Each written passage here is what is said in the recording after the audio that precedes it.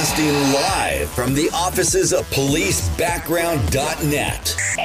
This is the Police Applicant Podcast with your host, Ken Roybal. Hey, welcome everybody to another episode of the Police Applicant Podcast, episode 54. And I'm here with my amazing, close to awake co-host Minerva. Minerva's not. As we get through the episode, Minerva will wake up more and more. I feel it. Good morning, Minerva. Good morning. Happy New Year. Happy New Year to you. It's a new year. It's the beginning of the third season. I'm waking up. This is episode 54, but it's episode 1 of season 3. So that's pretty cool. And before we get into the interview with our guest, I just want to I only have one little announcement to make. I want to say that our studio, we just got billed for our studio, and it's been fully paid by 2 of our monthly supporters. So that was pretty cool. Yeah, we appreciate you guys doing that. And so that's really cool. But I want to get right into this interview, Minerva. This is a really great interview. And so I want to invite. Golly, now you're making me. I feel tired now. Wake up, Ken. I want to welcome our special guest, Colette. And Colette is a retired sheriff's lieutenant out of Virginia. And Colette, welcome to the podcast. Thank you so much, and Happy New Year to you guys. I'm really excited to be here. I've been listening to you guys. I think you're amazing. You're doing great work, and I'm just really happy to be a part. Well, that's cool. What's interesting is that I met Colette on Instagram, and I really like your username on Instagram. I won't give it away, but I like your username. And then we spoke, and I said you would be amazing. I saw one of her posts. I said you would be amazing for the podcast, and we were talking, and I did not realize. I started going through the internet because I do all kinds of sleuthing and seeing what the background is and stuff. And as soon as I started looking into Colette's bio, her background, man, I had to stop because there's so much amazing. She's done more in her lifetime than most people have done in their entire lifetime. And so I think that's going to be a really cool thing to get into as well. But again, Colette, welcome. And so what we're going to talk about today, guys, is that Colette is not only very accomplished in many different arenas, and including police work, but she also actively mentors younger people who want to be on the job. So I think we want to talk a little bit about that. So this is going to be an information-filled podcast. And before we get started, I want to ask Colette if you could tell us about. I have your bio sitting right in front of me, and this is the really abbreviated version of it. But I spoke to you about your background, and I really like to expand on that. How you got from when you first. I guess since high school into when you became a police officer, and there's a lot in there. So if you could just kind of share your background, what you've done, where you were born. I mean, you don't have to get into that, but all the things. Yeah. I'd like our audience to know who we're talking to today and what your background is. So sure. So I grew up in New York. And from New York, my father was an FBI agent. So we grew up in the Bronx and stayed there until I was about 8 or 9 years old. And we migrated up to the Northern Virginia area as my father got transferred up to headquarters, the FBI headquarters. So I initially, when I started playing soccer prior to getting into all this law enforcement stuff, and in New York, they didn't have little girls teams. So I played on all the little boys teams as we were getting into the New York area, migrated up to the DC area, and I eventually got on. They had more girls teams and everything like that. So I was on quite a few teams in the local areas here in Northern Virginia, and I began to I began to excel at the sport, and I really enjoyed playing. So that being said, I started playing on higher and higher teams as time went along. And we got to the college times, deciding where to go to college. I got a full scholarship to North Carolina State University and played overseas in Italy for about 5 years. Wow. And also with the United States national team. And I also, during this whole time frame, again, this is before jumping into law enforcement, I was the first woman in the United States to play for a men's professional indoor soccer team, and it was out of Washington, D.C., called the Washington Warthogs. Wow. That was, so that was sort of all between growing up and after college, my experience was typically solely soccer. I called myself the athlete student, not the student athlete. So you were just like a teenager when your soccer career kind of started then. Yes, more seriously. Yes. So I started when I was little, but it became more serious around the high school age. Wow, that's pretty cool. That's pretty. That's really amazing because soccer is. I've seen the soccer players and these. When you watch the videos, I don't follow soccer, but I've seen the highlights and things like that, and that's kind of a brutal sport. People think you just kick the ball back and forth, but those players are rough.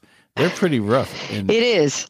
So it is rough, and it gets a little more rough when you're playing in an international level. So when you're watching games, with the kids and all, it's a different level. College, a different level, and obviously when you get to the international level, it's a lot different. So how was it? Oh, go ahead. How was it being a female working in a men's team or playing, in a men's team? Because I'm assuming, I grew up watching soccer. My dad would take me to the soccer games. I grew up watching the World Cup. Like that's something my family did. So I know men can be very rough. It's a very rough sport. Like Ken said, they'll push you around and it requires a lot of stamina too. There's a lot of running involved. So what was that like for you as a woman? Yeah. So initially I was on the national team, kind of on the bubble. You're brought in and out of camps all the time. It's never a consistent thing unless you're like the Michelle Akers, Mia Hamms, and all them. I was on the bubble, so I was in and out of training camps a lot. And so when I went to the Warthogs, they had asked me if I wanted to try out. At that point, it was, I think, Mia. I know you guys may have heard of Mia Hamm. I don't know. Some people don't know the soccer world. We played in high school together, and around that time frame, they had wanted one of us to attempt to play on the Washington Warthogs. She was busy with a million other things, and so I had tried out. And they had told me from the beginning, obviously, there's no guarantees, that they wanted to see if a woman would fit in and be able to play at that level. Indoor soccer is a little bit different than the outdoor soccer field. So when you're talking about the fields aren't as big, it's a lot more technical than it is like running up and down the field because the field's smaller. So it was difficult to keep up with. However, I was very good technically, so I was able to fit in. The guys were very welcoming. Some of the other teams, because we traveled all around the country, and some of the other teams were not as accepting of it, but my guys always had my back, and I proved myself.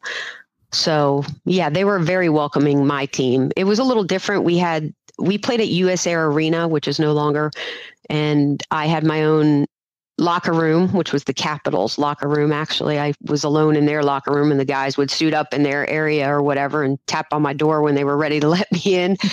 But it was a good time, and I learned a lot from them, and I learned a lot about men, probably too much. And it was a good time, and I learned a lot. Yeah. Did you get a chance to travel around Europe quite a bit?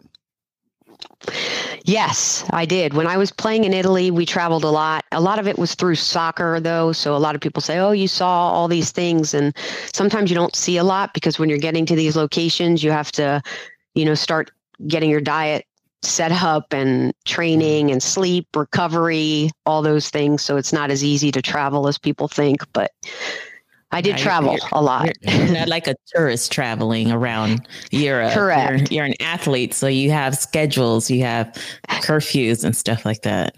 Exactly. So then you graduated college and you went into the sports profession. And then somewhere around 1999 or about that time, you decided that you wanted to make the transition to law enforcement. And is that when you joined?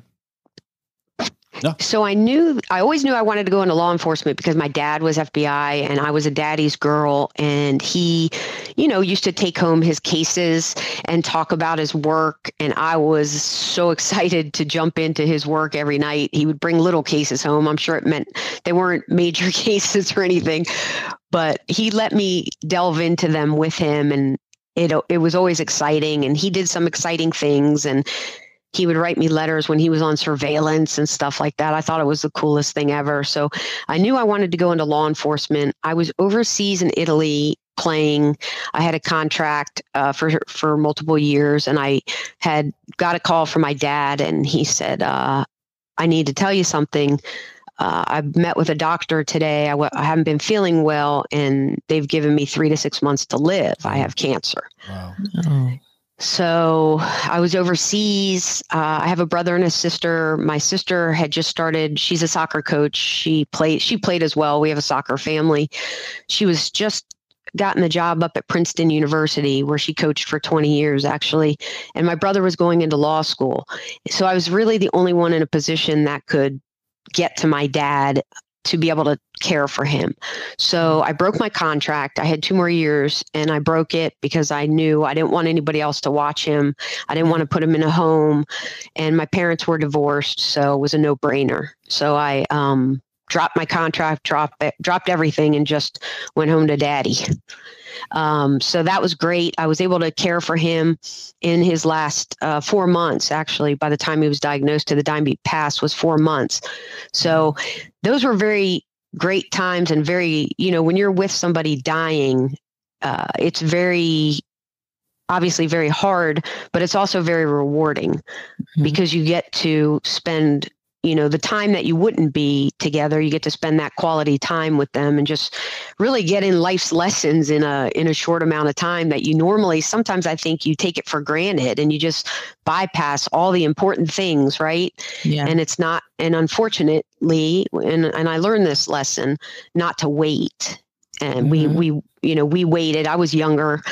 And so it was a hard time, but I'm very happy that I was with him and he died in my arms. And I knew that right then that I wanted to go into law enforcement. Well, and I know, I'm sorry. I was debating on going federally because he was a federal agent, and going local. And my dad, I had a young son at the time. I forgot to tell you that. I had my trophy kid in Italy. You're with a bunch of Italians, right? It's hard. Okay. So nicely put. They speak the love language. That's all I can say. So no, we were friends. There's a story to it. But anyways, so I had a son, and my father had said to me, he's the one that kind of steered me away from the federal law enforcement, because he said, you're going to move around a lot. Every 3 years, they'll kind of move you around. And he didn't want me to do that with my son. So he said, it'll be better to do local law enforcement where you can just kind of get in there. That's where you stay. And your son will, not have to be migrated around the country. So that's what I decided. You could set some roots in one location as opposed to exactly. Correct. Yeah. So you started applying. Did you start applying in 1998 or 99? I think I got hired, I think in the summertime of 99, or no. Yeah. In the summertime. It didn't take me long to get in. I had applied to multiple departments, but it was around the time that, I won't say everybody was desperate. That's why I got in, but there were more openings. Like there was a period where it was like locked down. If you guys remember, it was like hard to get in. There were freezes, whatever, I don't know. But around the time I was getting in, I didn't have a difficult time. So I applied, I think, 4 to 5 months before I was going into the academy. Mm-hmm. So, one thing that you did, you went, so you decided not to go the federal route. And that's you know what, I want to have a kind of a conversation, Minerva. We don't really talk a lot about the federal side of it, although upcoming, I think our next interview is going to be with a Border Patrol agent. So we're going to talk about the federal background in the academy. They go somewhere. They don't go to Flexi. They go somewhere else. My sister is a federal officer with the Border Patrol, Customs and Border Patrol, and she went to Flexi, to the academy. Nice. Yes. And that's awesome. So we're going to talk about that. But I think that the conversation needs to be had as well, is that overwhelmingly our listeners overwhelmingly go sheriffs or local PD. And I don't think we've ever spoken to anybody that went the federal route. And and it's always, their background process has always kind of been a mystery to me. Yeah. It's so hard to, even like thinking back of all the background investigations I've done, very rarely did I have anybody who applied to a federal agency. Yeah. And then the 1 or 2 times that I did, it's almost like impossible to try to get any information or get a hold of a background investigator. Yeah. Secret squirrely stuff, I guess. Right. Colette, the funny thing that Minerva's talking about, when we would call federal agencies, I don't know about you, Minerva, but this happened to me all the time. I would call a federal agency and they'd go like, so you should be very fortunate that I'm talking to you right now. Basically, I am a federal background investigator. And then, or we would get the thing that, we're doing a background investigation when somebody wants to be a police officer. Yeah. So we're not talking to you. Yeah. That's more what I would get. Those are the two things, man. I'm like, okay. So I kind of, after 25 years, I just kind of go, okay, it was a federal application here. He applied. Okay. Thanks. Whatever. And it was a big nothing. Yeah. It was kind of like, good for you. I'm glad you're doing an investigation. Good luck. And then the federal, one time they have what do you call it? Contract background investigators. And one of our, I think you know him, one of our background investigators wanted to go to the federal backgrounds to be a background investigator. And his background investigator came to interview us at backgrounds because we knew him. And I swear, the funniest thing, I'm sitting there across the table, just doing it was a reference check. I was doing a reference check on an employment as an employing person who worked with them. So anyways, we're sitting across the table and the background investigator sitting across looking at me, and she goes, well, I'm a background investigator. I'm conducting a background investigation. And then she pulls out she had the badge in the little case, she pulls it out, and she opens it up, and she pushes it across the table, and I'm looking at it, I'm going, ooh, okay. So shiny. And then she takes it back. And so I was thoroughly impressed at that moment. That was just an amazing moment for me. But anyways, enough of that. These are just the background. I never share with you, but I actually at one point thought about doing investigations for them, but I would have had to go to training in Colorado for a few weeks to get trained to be an investigator for them. Yeah. To do federal investigations. You have to be some kind of certified. You have to have some kind of certification. And their reports are very, they're very long, their reports. And I looked at one of the reports, I go, oh, I wouldn't want to write this. This is so long and it's like work. And I didn't want to do that. But they're very locked on as far as the way they do them. They're very consistent. Unlike where we came from, where you could have different reports and all kinds of stuff. So that's one good thing. I do have a crazy question for you guys as background investigators. Yeah. When you have transfers and you're transferring from one department to the next, and you're the background investigator, do you give all the information over, or when when you're kind of happy this guy's leaving, are you like, no, he's great. you want him, or how does that work? Or do you got, like, I know there's some, like, I always feel like there's some secret code out here where they're like, we don't tell them anything, or what do you guys do? No, because usually when you apply, you have to sign a waiver, right? And that waiver gives the background investigator authority to look at that officer who's trying to lateral or transfer, to go look at their personnel, disciplinary, and all those files. And they should be provided by the agency. Now, or not, I've seen it done. I've never had an issue with because I've done lateral backgrounds, and I've never had an issue. It's just a matter of contacting the right people, because, like, for example, I did a lateral background investigation for someone when I worked for my agency. I worked for Glendale PD, and I had a candidate who was an LAPD officer who wanted to lateral to Glendale. Well, I could contact the background investigation unit to look at his background file, right? Then I would have to contact the personnel department to look at his personnel file. And then I had to contact IA to see if he had any discipline. So you need to know who to contact. So it's possible that if you don't know who to call, you may not see everything about that person. You just have to know who to call. And the agency like LA that is so big, everybody's not at one location. They're all kind of spread around the city. So it can make it difficult if you don't know, but you slowly learn. Right. I'm just asking because of the officers a lot out here, and I don't know if it's like out west, but on the east, they tend to jump around a lot.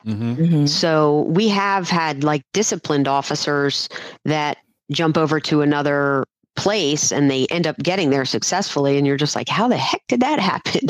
And it could be that, if they didn't know how to ask, and of course an agency who's trying to get rid of somebody is not going to say, hey, you may want to come take a look at their IA file or their disciplinary file, because I've had that like just with regular people who are not lateraling over, where you get glowing reviews from their supervisor and their coworkers because you're trying to get rid of them. But then you go look at their personnel file and there's all these write-ups, right? And you're like, whoa, wait a minute. So they're just saying nice things to get rid of this person. But in reality, this person is not a good employee. Exactly. Yeah, makes sense. Yeah. And the background. I digress. The backgrounds for laterals are a little different, because we try and treat them with respect. They're active police officers, but the good thing is, if you have a good reputation with your agency, you can walk into probably almost anywhere. But if you've been a police officer for more than 5 minutes, 2-3 years, you can rack up complaints and things like that, and you've closed off every agency that you've ever worked for. Because one of the things that you see in the news a lot is that there was one recently. I can't remember where it was, or you can pick anywhere, and something happens when an officer gets in trouble, and then they go back to the background and say, this wasn't done on the background.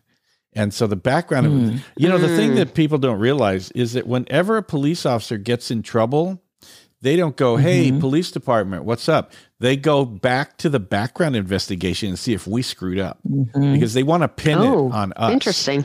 And one of the things I liked about working for LAPD, well, it was just the way it was the background investigators were fairly autonomous as far as decision making. And if people would try to have us change our recommendation. Like if we'd said, no, this person should not be a police officer, and somebody because the candidate was a favorite of somebody or whatever, hey, can you change this so the person can get hired? And we'd say, no, go pound sand, because I'm not putting my name on that background investigation. And then if he screws up, they're going to come back and say, I didn't do my job. And it's common. Every single time, Colette, some police officer does something wrong, the coppers in the street, they always go, man, what are you guys doing at backgrounds, man? Yes. It always comes back to backgrounds. It's funny, like I had already left my agency. I was medically retired. And like about a year or two after, I got called regarding a background that I had conducted, where I had recommended, in my agency, we were able to recommend, I had recommended that this person not get hired. and I spelled it out. I had, the way, like Ken said, my name is attached to this background. So I'm going to write everything, like I say this over and over. As a background investigator, we're the fact finders, and it's our job to document those facts, whether they be good or bad, whatever. It's not a personal thing. That's just what it is. Right. And so I had recommended this person not get hired, but they hired him anyway. Well, 2-3 years later, person's causing problems. So of course they call me. They're like, hey, do you remember doing this background? Yeah, I do. I recommended that person not get hired, but chain of command hired him. Now it's your problem. Yeah. I like it. So yeah, it happens all the time. Yeah. Interesting. Yeah. In response to your question, the background investigators, they'll check, like Minerva says, once a background gets done, then the police department owns that employee, and it's not a background issue anymore. But when we're doing backgrounds on laterals, we got to check IA, which could be separate. We got to check HR, and then you call the supervisors. And it's amazing. It's amazing. Minerva was right that they go. You could look at a personnel file of a police officer and go, oh my gosh, you know what? I got to take a lunch break because there's so many personnel complaints in here. And then you talk to their bosses who are trying to get rid of this person. So amazing. Officer of the year material. They were like, yeah, okay, that doesn't match up. Take them. And then some police officers, they scuttle their ability to go anywhere because they've built up this package at this agency. And once you do that, then probably no department will hire you unless there was, and I don't remember where this was. I want to say it was back east. Colette, you might know a little bit more about this, where the was it Tamir Rice? They got shot, the little 12-year-old in the park. And the officer that did that, he passed his background, and he was a terrible trouble-plagued officer from the agency he lateraled from, and the background investigation, they still hired him, and now they were in the news because of blah blah blah. This officer should have never been hired. That's a background issue. That is a background issue. Well, and I feel like it happens. I'm sorry, Minerva, go ahead. Sorry, I was going to say maybe the background investigator did do their job, but his chain of command or her chain of command hired him anyway, because Ken, you know that happens all the time. And we say this person should not get hired, and then the people who make the decisions hire them anyway, for whatever reason. And then it still comes back to background. But that, in my opinion, is no longer a background issue. It's a hiring issue. Yeah. It's a decision issue. Well, if the background investigator... And a lot of the agencies are so desperate, they probably are just like, well, they had problems there. Maybe they'll be better here. We'll give them a chance. Yeah. And I'm sure that's a problem. They save money because they don't have to retrain them. They don't have to send them to the academy and blah, blah, blah. And they do short probation. 100%. Yeah. And so moving forward, so you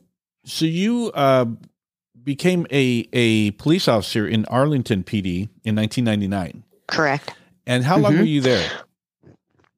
I was there until 2002. The retirement system at that time was terrible. There were a bunch of people jumping ship. My best friend, who I went to the academy with, she was out in Loudon, and she kept begging me those past couple of years, just come over. A few of ours from Arlington had already jumped over to Loudon. So eventually, when my dad died, I started thinking about retirement. It's really nothing you think about in the beginning of your career when you're young. A lot of people don't even think of that. Yes. But when I was losing my dad and we were going through all his stuff, it was important. So yeah, in 2002, I came over to Loudon, and then I was there until 2021 in February when I retired. And that's interesting because you bring up a very good point. When I was talking to Colette Minerva, I was telling her, I send out an outline just kind of with questions and things like that. But I tell her we go off script all the time. And she brings up you bring up a really good, and I wanted to have an episode about this. Most police officers who, when they first get on the job, they go, I'm going to rock and roll. You know, we're going to catch bad guys. We're going to go in pursuit and foot pursuit. I'm going to chase them down. I'm going to cuff them up, and we're going to send people to jail. That's my life.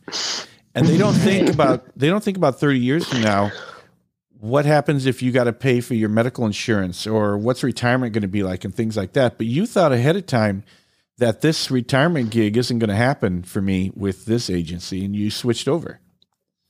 Correct.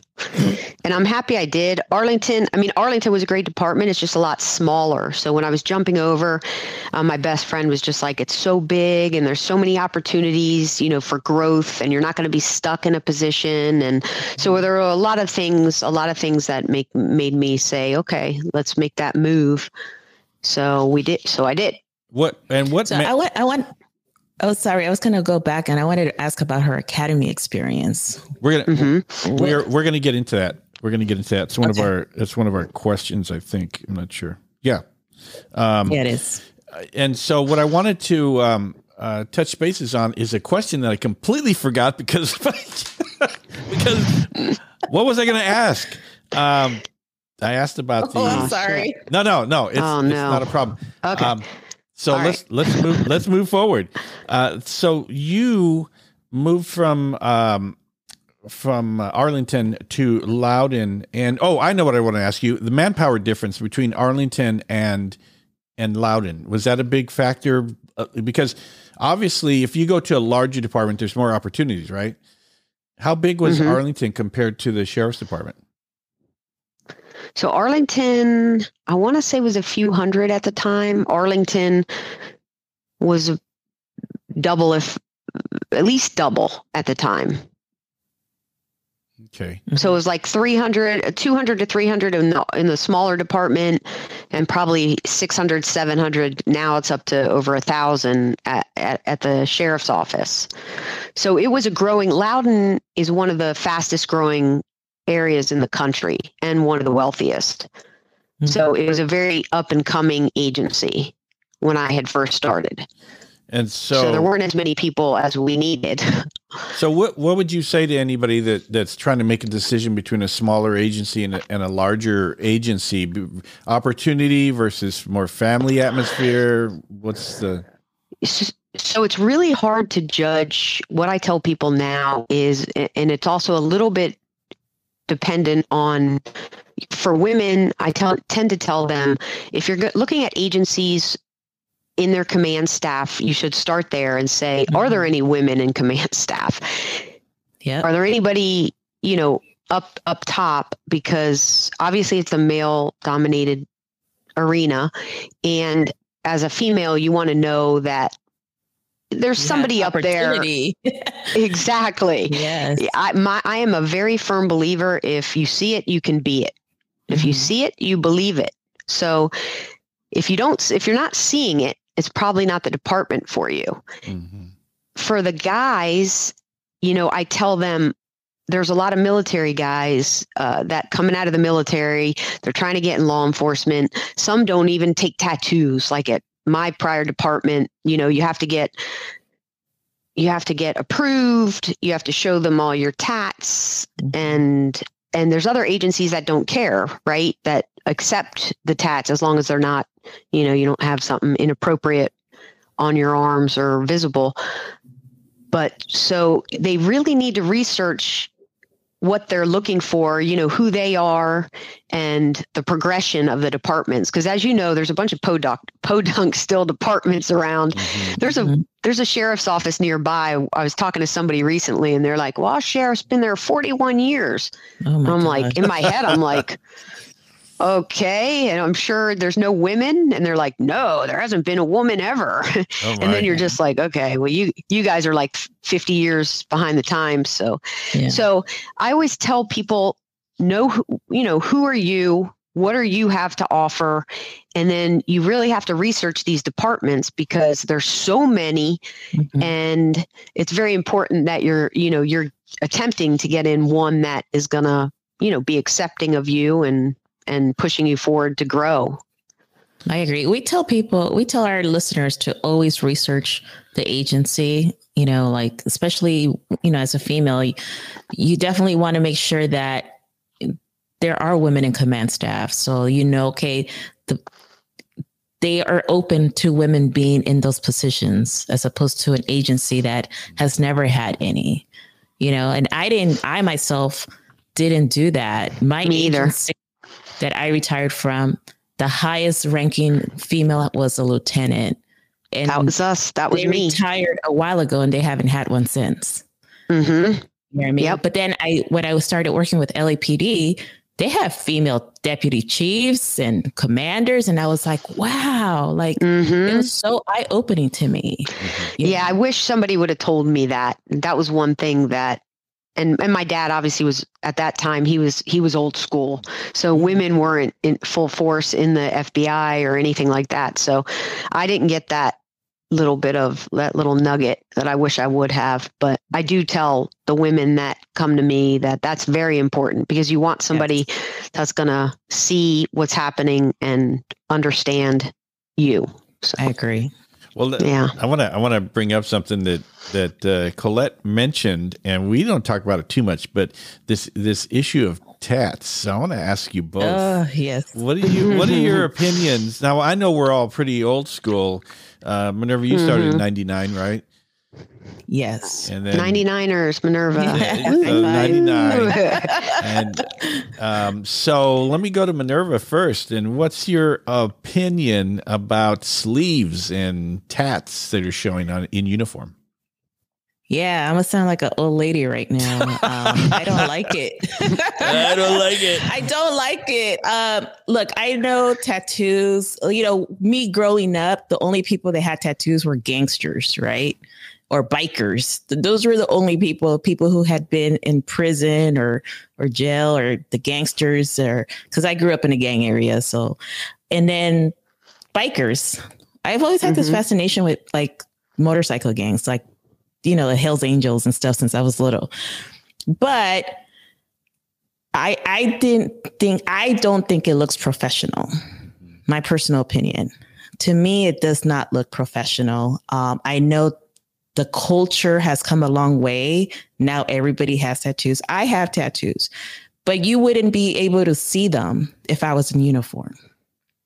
You know what I mean? And I remember the first time I was at the border. I was on a call on the border of my agency, and we bordered LA. And this guy rolled up, this officer, these two officers, because they write two-man, rolled up, and one of them had a sleeve. And I was just like, oh, that looks so bad. And he was wearing a Class B, so he was wearing a short sleeve. And then I was like, man, that just doesn't look good. And I know that my agency, when I worked there, we had a tattoo policy. You couldn't have any visible tattoos if you wore any type of uniform, whether it was a bike uniform or anything.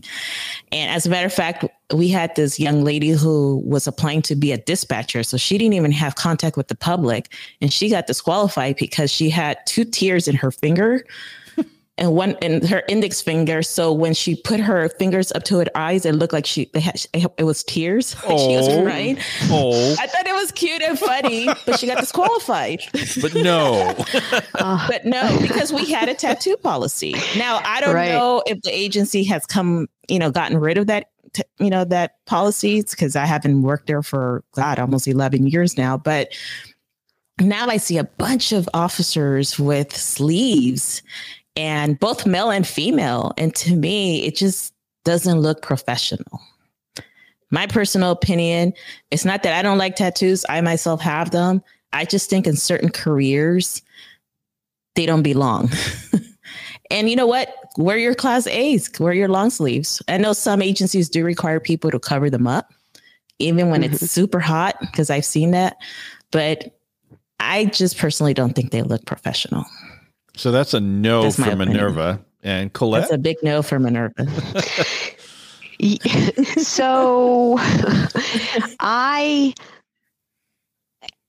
tend to agree that it probably looks more professional when you're not tatted up. I have a little bit of old school. I mean, I'm old school, but I have a little bit too in me. I like the idea of being able to express, like, I have a bunch of tattoos, and for me, it's kind of therapeutic and I like to see the art. It all means something to me. Right. I never got approval for one of my tattoos, even though we were supposed to, because I didn't feel like I wanted to ask anybody what I wanted to put on my body. Interesting. And I didn't think I needed to get approval for that. So I didn't. I just did it. And I would just cover up. So I would wear long sleeves at work, even if it was the summertime, because I chose to do it. But I also knew that without the approval, I would get in trouble. So, Yeah. So I do know a lot of veterans have a lot of military personnel. Obviously, that's big on them. And I feel that at least in my prior department, they don't take the tats.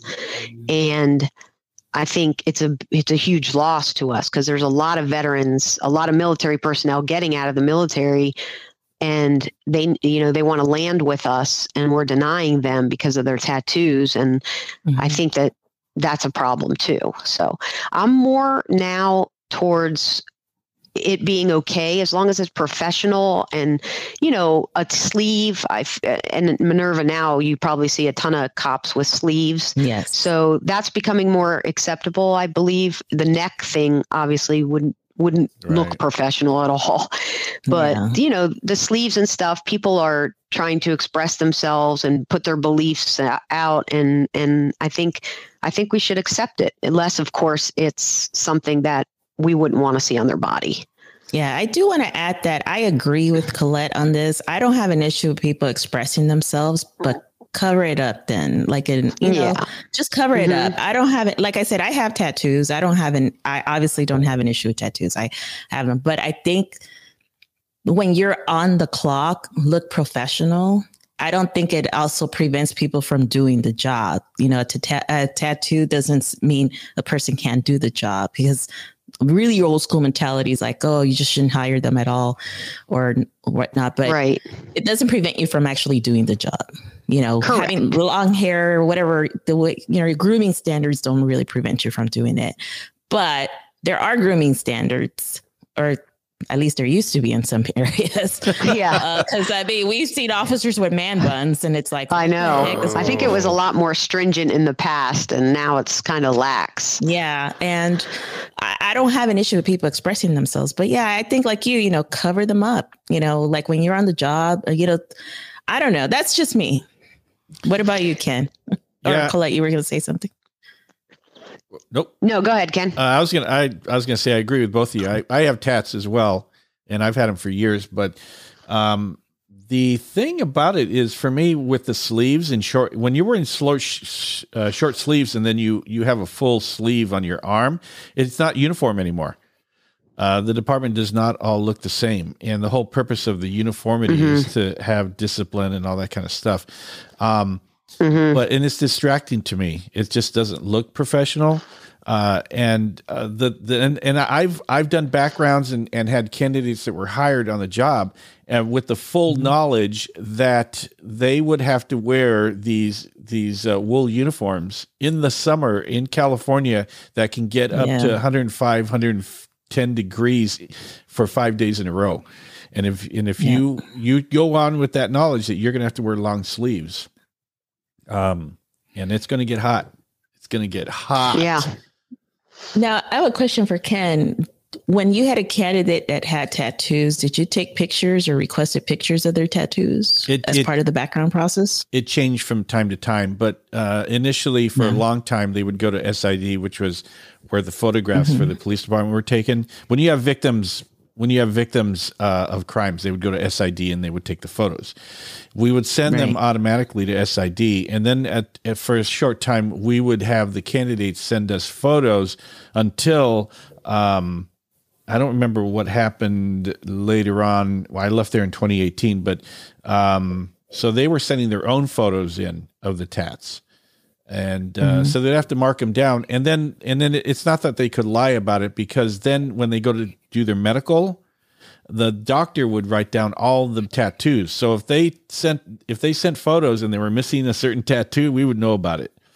And so, so we'd get the photos. Did you get the photos of do you remember if there were photos, Colette, for your applicants?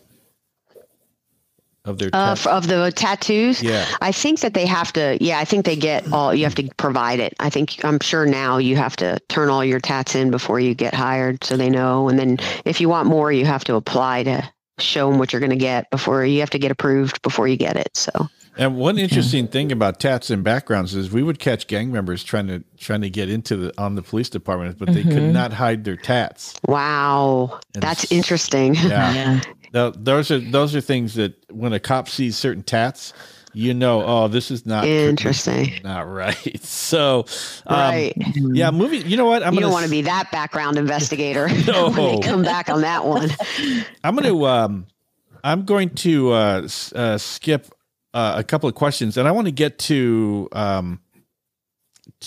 first let's go into the hiring and background investigation experience, and then Minerva wants to know about the old school stress and non-stress academies, and we love having that conversation because Minerva and I just love having that conversation. But do you, going back to your background investigations and your hiring process, what was it like in 1999 to get hired? So, like I said, my period of time when I was entering, it felt like a faster process. And so I was kind of jumping, pretty quickly to the different things, the background, the psychological, the polygraph, which, that was my first polygraph. You coming on the job, taking a polygraph, like what? I was an athlete my whole life. So that was a little intense. I remember, you don't know what to expect. And all you really saw was the movies, right? Of people having these reactions on the polygraphs and stuff. So that was quite an experience. I remember them drilling, on certain areas. Cause if you say like, you never did something, they want to know, they're like, I don't, what? Like you had to have done some of that, or, they keep drilling you. Yeah. And so if you're not used to that, that was it was uncomfortable and it wasn't fun, in other words, but I got through it obviously. And, so everything was fine, but I do remember being pretty nervous about the polygraph. Not going to lie. Did you talk to your dad about that? Never talked to him about the polygraph. My dad was always like, if you tell the truth, you got nothing to worry about. That's his whole thing in life. Tell the truth and life is good. Yeah. So, but you're telling the truth, but you're still, when you're hooked up to a machine, this thing around you, your fingers there, this person's, it's just a lot. Yeah. So, but yeah, it was fine. I don't think I had to redo it, right? Some people have to redo those. I never got called back. So I think I passed the first time. Yeah. So, but yeah, I didn't have a difficult experience in my background or any of that. I think for the background investigator, it was probably fairly easy because I was a soccer player. So it's like, how much damage can you do? I'm on a field this amount of time. So it probably was too, because you did live internationally. So there's that concept part of it, True. But them tracking people down in Naples, it was probably not easy for them. So. They were probably like, just hire this girl. I did a background where the candidate had I think he grew up in England, and they're like, what? They're like 15 hours difference. So I had to get in there early, like at 5 a.m. to make a phone call to England. I had to call the city operator. City operator had to talk to her supervisor, get approval for me to make an overseas call. I call up a shoe store, and the manager answers the phone. And I said, hi, I'm doing a background investigation for a police officer candidate in the United States. And so I'm calling you from Los Angeles. And he goes, oh, well, we're a little busy. Can you call back? I go, I'm calling from America. What do you mean going to call back? Because it's a pain in the butt to do calls to Europe and stuff. So I was not pleased, but I bet. Yeah, that's probably what they said about mine. I have a love-hate relationship with the poly. I mean, we did, I think our second full episode was on the poly, And I asked the questions that I wanted to ask. But the poly, it like you described, it's difficult for people. And I just tell candidates, if you want to pass the poly, make sure you put everything, whether you think it's important or not, on your PHS. And then when you get to the poly, you're going to have, your heart's going to be clean because there's nothing that's hidden, and you don't have to go, should I have mentioned that, because you put it down. Yeah. I think the hard part for me is like numbers. They'll be like, so, have you ever stolen anything? And you're like, in your head, you're like, shit. I mean, I probably stole. I mean, I don't know. When I was 5. I'm sure. I mean, I got a lot of Kit Kat bars in my belly that probably weren't paid for at some point. Kat. Yeah. So I think it's those things, right? Because you'll tell, you're like, when you're thinking like 5 to 10 times, I don't know, but then you get in there and you're like, okay, I really want to tell the truth. Like maybe there was 10 more times. I don't know. So it's like it's the numbers thing, I think, that always got me. It's like, how the hell? And then you're asking me from like my whole life, like that's a lot to remember. Yeah. So yeah, I think it's just stressful. I mean, unless you're a con person and that, you can just go in there and lie. But I think you guys would know, do most people come in there nervous, I'm assuming, unless they've gotten like 5 under their belt from being other places. Yeah. I didn't conduct them, and I actually never went through a poly. All these backgrounds I've been through, I never went through a poly. Damn. But Ken, you got to hook her up to one. I think that could be a good podcast. The podcast is her having the poly. Go give them ideas, Colette. So you went through the background. It sounds like your background investigation was pretty straightforward. And your background investigator probably loved you because, it was easy and you're a good kid. You were a good kid, Colette. We like that. Thanks, Ken. That makes me feel good. And you played sports. And yes. Yeah, that was probably pretty cool. So what was the academy like for you? Yeah. So the academy, so athletically, I was okay because I had spent my life just being physically fit. So that part wasn't extremely hard for me, but the academic part was, believe it or not, and I know it's not rocket scientist, but I am a learner. Like you have to tell me, multiple times. And I'm not the brightest bulb, but I work hard. So the academy wasn't hard, but it wasn't really easy academically. So, and I like to, when you're a high performer, you like what you're doing and you want to please people. Obviously I wanted to do well. So I wasn't happy if I got, a B. I wanted the A.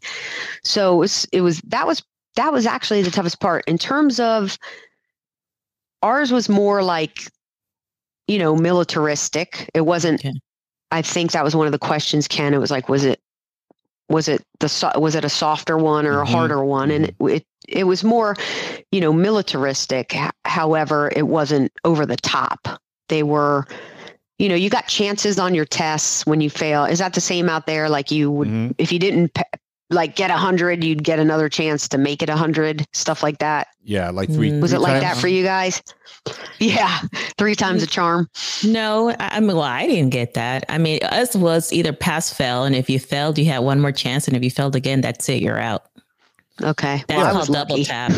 It was lucky. two tests. Because we would have 2, and then they'd literally be like, okay, this is your 3rd time. It's A. Choose A.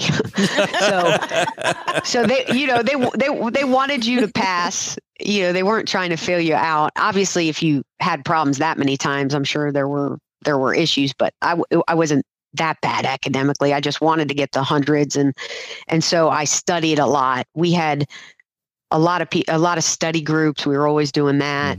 And the physical part, it was hard because it's just different. It was different. I was never done anything like that. So but I had a good time. I made good friendships, and we had a blast. We made tons of memories, and I had a group of girls. Actually, one of them's my best friend till this day. She's actually still works at my department. And funny story, she was a Division I cross country runner at Duke University, and I played soccer at NC State. Right. So we were both ACC girls.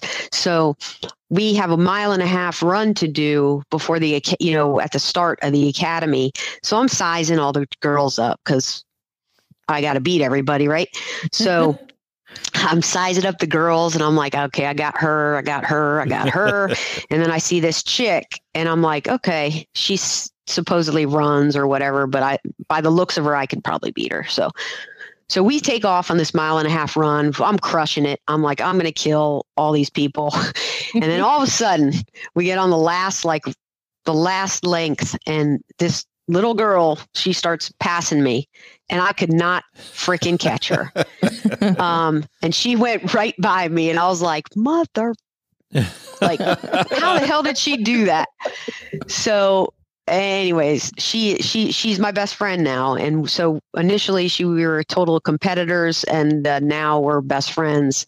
So yeah, she beat me. She actually crushed me, and we became great friends. So there was a group full. Our academy also had different people from different agencies. It wasn't like just one academy for everybody. It was about 6 different jurisdictions in one academy.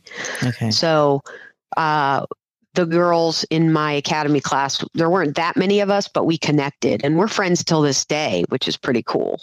So one of the reasons I got into law enforcement, actually, with my father being an FBI agent at the time, the FBI was very close knit. I don't know how it is now, but our families grew up. There was about 6 families. My dad's all his best friends. It's funny because at his eulogy, when he passed away, there were like 6 men, and they were all like, John was my best friend. John was my best friend. John was my best friend. Because we literally grew up with their families and all their kids. And all of us are friends till this day because of that. We went on vacations together, did all this stuff. And so in my heart of hearts, when I was getting into this field, that's what I wanted. I was like, that's the coolest thing ever. Like, you get to play with your friends, be with your friends, your families grow up together. I was like, and they're ride or dies, Ken. Ride or dies. Right? Ride or dies. Yeah. So, and that's what I wanted when I got into law enforcement. So it was nice when I was in the academy and had these girls, because that was really like, I was like, wow, this is going to be my squad. Mm-hmm. And they are till this day. So it's pretty cool. We're all at kind of different departments, but my best friend wasn't, but the other girls were, but we all remained friends. So you make a lot of close friends, I think, at the academy. I'm sure you guys did too. Yeah. Yeah. The academies are the interesting thing about this program, about this conversation, is that you retired after 19 years. Yep. So you went to 23 total, but from this last agency, 19. Okay. That's right. So when we talk about academies, it always warms my heart to know that there are academies in 2023 that are still as hardcore as they were in 1980 when I started, and 1999 when Minerva started, when you started. And so there are still 99. Academies. Yeah. Sorry. Did I not say 99? I said. But yeah, did. We did. We just had to reemphasize. Oh, yes. 99. People 99. 99. Yeah. And then, but Minerva and I hear about, and LT, I want to get your opinion on this, is that we talk about this on the podcast. It drives me nuts to no end. Our friend Clay, from the South, he termed it perfectly. He called these soft academies gentlemen's academies. And we hear when we interview COs and people who work backgrounds at the academy about the academies from 2023 now. And we hear about how they're just like college experiences. And I think about some academy recruits marching through the halls of the academy with those little caps with the little spinner on top, and they're just my gosh, they're just, yeah, it's so exciting to go to the academy. Yay for the academy. So LT, give us your take on hardcore academies versus soft. And if you like soft academies, Minerva and I won't judge, but tell us your take on it. I'm just not soft, so I don't like soft. But I think the problem is when you have these soft academies, we're really not putting stress or doing anything that these people need when they're going to be on the streets, right? Yeah. If you make it all play and fun time and there's no real seriousness of anxiety, stress, just a mental tough thing that you're in, how are you going to prosper on the other end? It's hard to do. A lot of these people have never been in any type of experience to make them tough. Yeah. So this is their time to do that. And if they're choosing not to do it, I don't know about you guys, but I was a lieutenant before getting promoted to first lieutenant. As a second lieutenant, I was on the street with the newer, now I'm older. I've got the younger crowd that I'm watching. And there were times I would literally go to calls and there'd be 10 kids. I call them kids because they're young enough to be my kids, but they would be on this scene and a bad guy or two are like standing up and kind of controlling the scene as opposed to us controlling the scene. And they have a hard time with their presence and verbally advising what they want specifically somebody to do, without one person going, get on the ground, put your hands up. And the suspect's just like, what do you want me to do? So I think that if the softer academies, I think are terrible for our line of work. I think we need to have academies that are putting our brothers and sisters under pressure so they understand what pressure is. One of the biggest things I advocate for, and I tell the kids that I mentor, especially athletes, and I like to deal with athletes only because of the struggles you endure as an athlete. You are dealing with loss, you are dealing with injury and recovery and teammates and everything you can think of. And it has I feel that athletic people or somebody who has a thing, like whether it's Minerva, what do? You do something, fighting, you do some type of fighting, right? Or no? Krav Maga, long time ago. Yeah. So things like that. Yeah. Where people, understand winning, losing, fighting when you're fighting, when you're not feeling well to fight and stuff like that. So I think it's very important that we put pressure on and real applications on our youth as they're coming into or whoever it is coming into our line of work. I think it's pushing people not only physically but mentally to have that 100% to push 100% the uncomfortable part, right? 100%. And I think that's why Ken and I like the old school academies, because you get put under pressure. I didn't grow up you grew up in an area where you were probably around a lot of military people and stuff like that, right? So you're used to that, but not everybody grows up in that area. I grew up in an area, there were gangsters. That's where I grew up. One of the biggest gangs in LA. That's where I grew up. Nobody was sitting there yelling at me. I saw other things though, but I had never been yelled at like I did day zero, the academy, which they call Black Monday. They're sitting there yelling at you like you're in boot camp, and if you're not, that or being pushed like, come on, my last name was Ramirez at the time. Come on, Ramirez, what are you gonna do? You're in this fight and you're like so tired, but you gotta fucking push through, right? Yeah. And because it's your life, your partner's life, somebody else's life, right? And if you don't get put in a situation, even in a controlled environment, how are you going to do it on the streets? It's going to be hard. And I just, especially right now with, ever since 2020, things have changed for law enforcement. Like people don't care. and they will get in officers' faces. We see videos of this all the time. Mm-hmm. And if you don't know how to have self-control, first of all, right? Mm-hmm. And then be able to take control of a situation, but you've never been trained how are you going to do that? You know what I mean? That's the problem I have with soft academies. Like you said, you're not being put in a stressful situation, in a situation where it gives you anxiety and you're like, what do I do? Mm-hmm. Like you feel like you're cornered. What are you going to do? You know, and mm-hmm. officers need that type of training, because you're going to find yourself in that situation, and you're going to find yourself in a situation where you got to make split-second decisions, you know, and it may be a matter of life or death, but you have to have the ability to do that. I mean, a big thing too, if you look at the military, and I am around a lot of military people, and, you know, they'll say, you know, when they go off to battle, they know, not all the time, but like they're getting deployed or whatever. So they know their mission, they know where they're going, they know what could happen. In police work, it's a war every day. Right. Like you are going from call to call to call to call to call. You don't know your ass from your elbow when you're going out what is going to happen that day.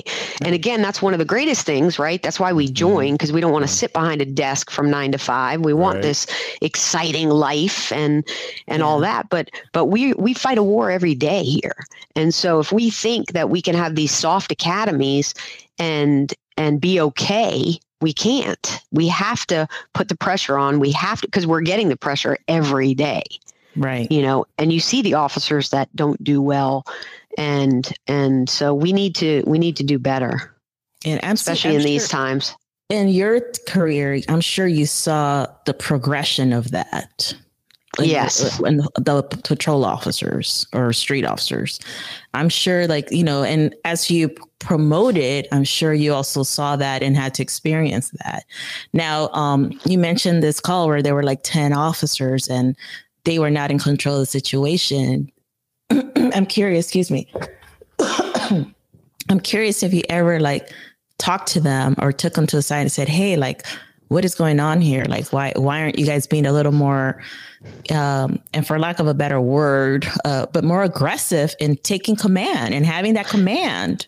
Yeah, it's a big issue. And I talked to my guys. I mean, we had Sunday roll calls, and, you know, we went over this stuff all the time, officer presence. And I think that when you guys talk about the academies, I think over years, the academies have gotten a little bit softer.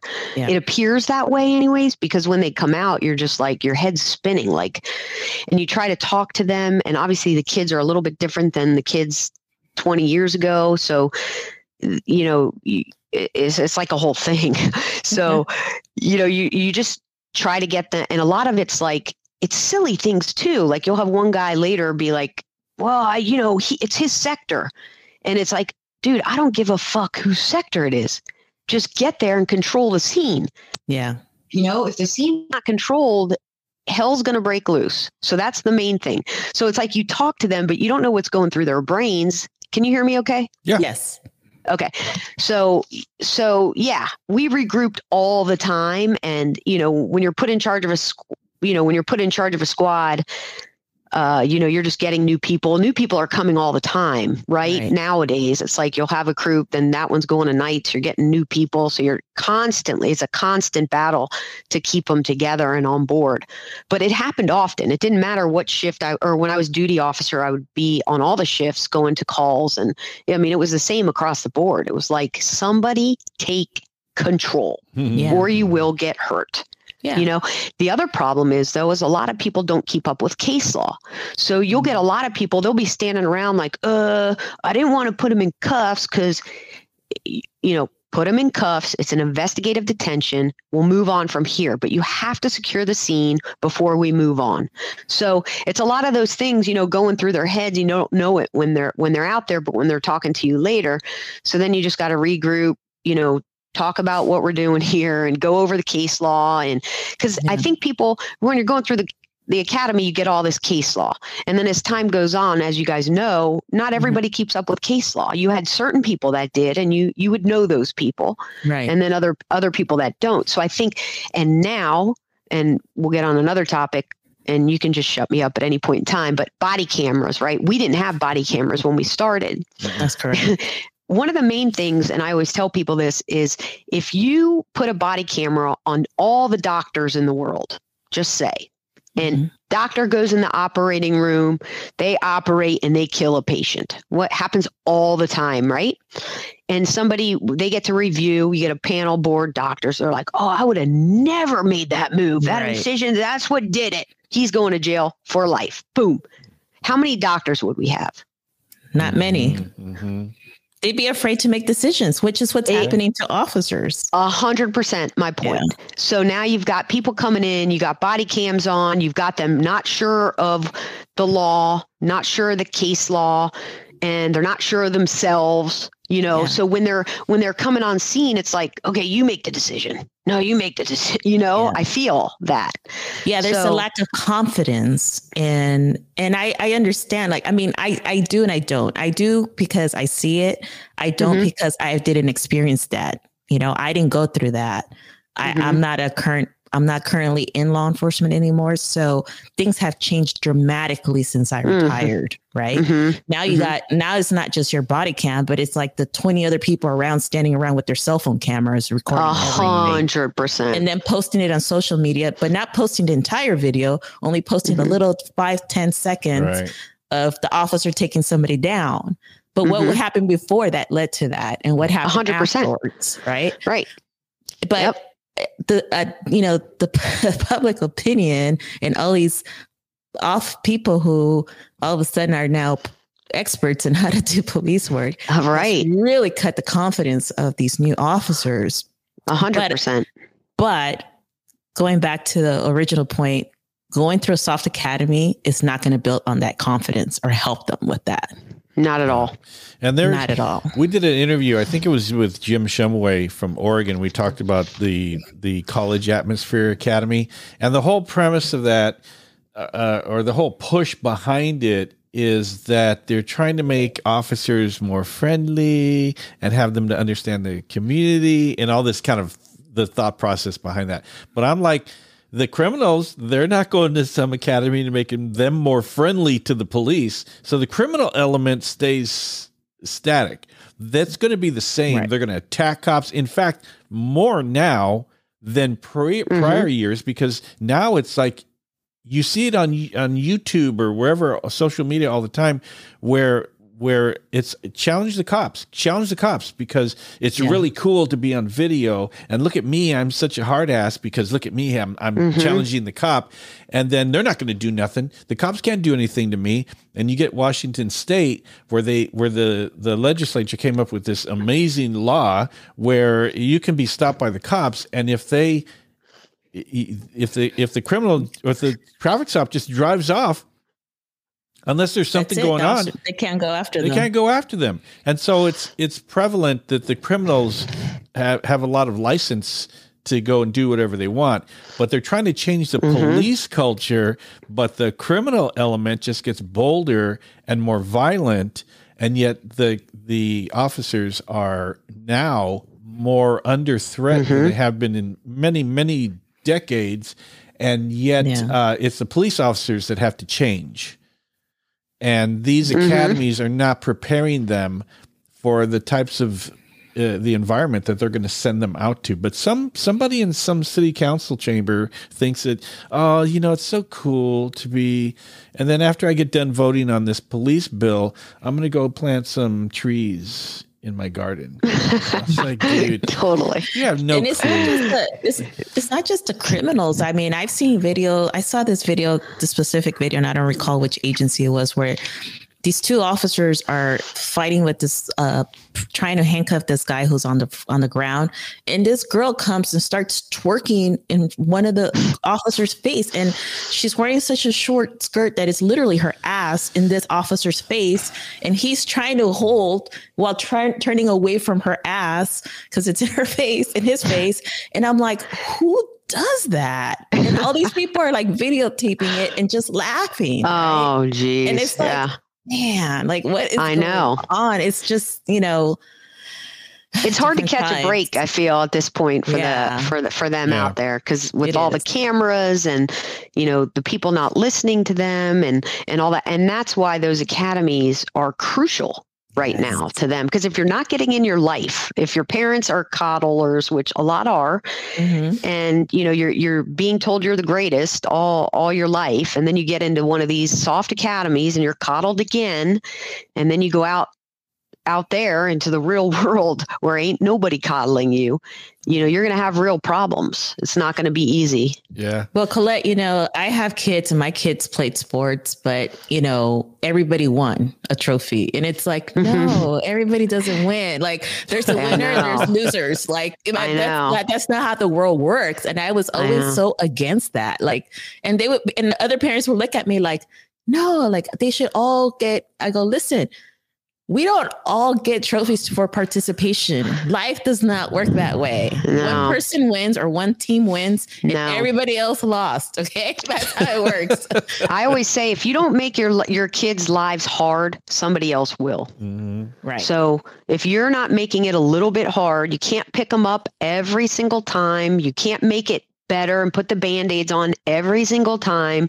I get it. It hurts. I have 3 boys. When they're in pain, it hurts. But if it's not hurt now, then somebody else is going to hurt them. Or they want to know how to handle it. Exactly. They want to know how to deal with it. To pick themselves up. Right. Yeah. Right. Yeah. And we get into this conversation about the academies, but we spoke with an agency, I believe it was in Washington, Minerva, where they were saying they only do PT maybe twice a week. Was it? Like twice a week? Yeah, something like that. Yeah. And it's That's like another problem. That's another problem with law enforcement I have. It's like, how many, I did, what is it? DMS freaking those, you had to do them all the time to upgrade all your stuff and do the amount of time I spent on like this stupid shit. I get it. I need to know that I got to walk with, or fire. I mean, there was all kinds of stuff in that thing we had to take about fires and water and whatever. But it's like there's more important things for us to training. Going over all this stuff, and there's so much more important stuff we could be doing. But yeah, it's definitely, we've got to change it and make it a little bit harder for these people. Yeah. Yeah. So we're going to be right back. I'm going to take a quick break. And when we come back, we're going to find out about Colette's old school FTO training from back in the day. We will be right back. PoliceBackground.net is the premier background investigation prep site. With veteran investigator Ken Roybal, who spent 16 years conducting over 1,400 LAPD backgrounds. For more information, go to policebackground.net. All right, we're back.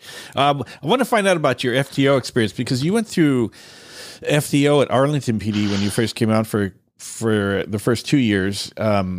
You were there, and then you went to the sheriff's. And in California, when you, if you're a sheriff, because and I know it's different across the states, but in California, the main thing that the sheriffs do is they do the jails. They work the jails. That's their main priority, not patrol.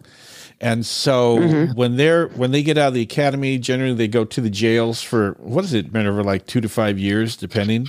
No, I don't know. Depends. I used to be 5 to 8 years. Yeah, it was a now. long-term gig before you get to patrol, and then once they would get out of the jails, they would have to go through probation, FTO, in the field, and some of the times they didn't make it, and you'd have to get sent back to the jail and never see patrol again. I trained a couple of people like that.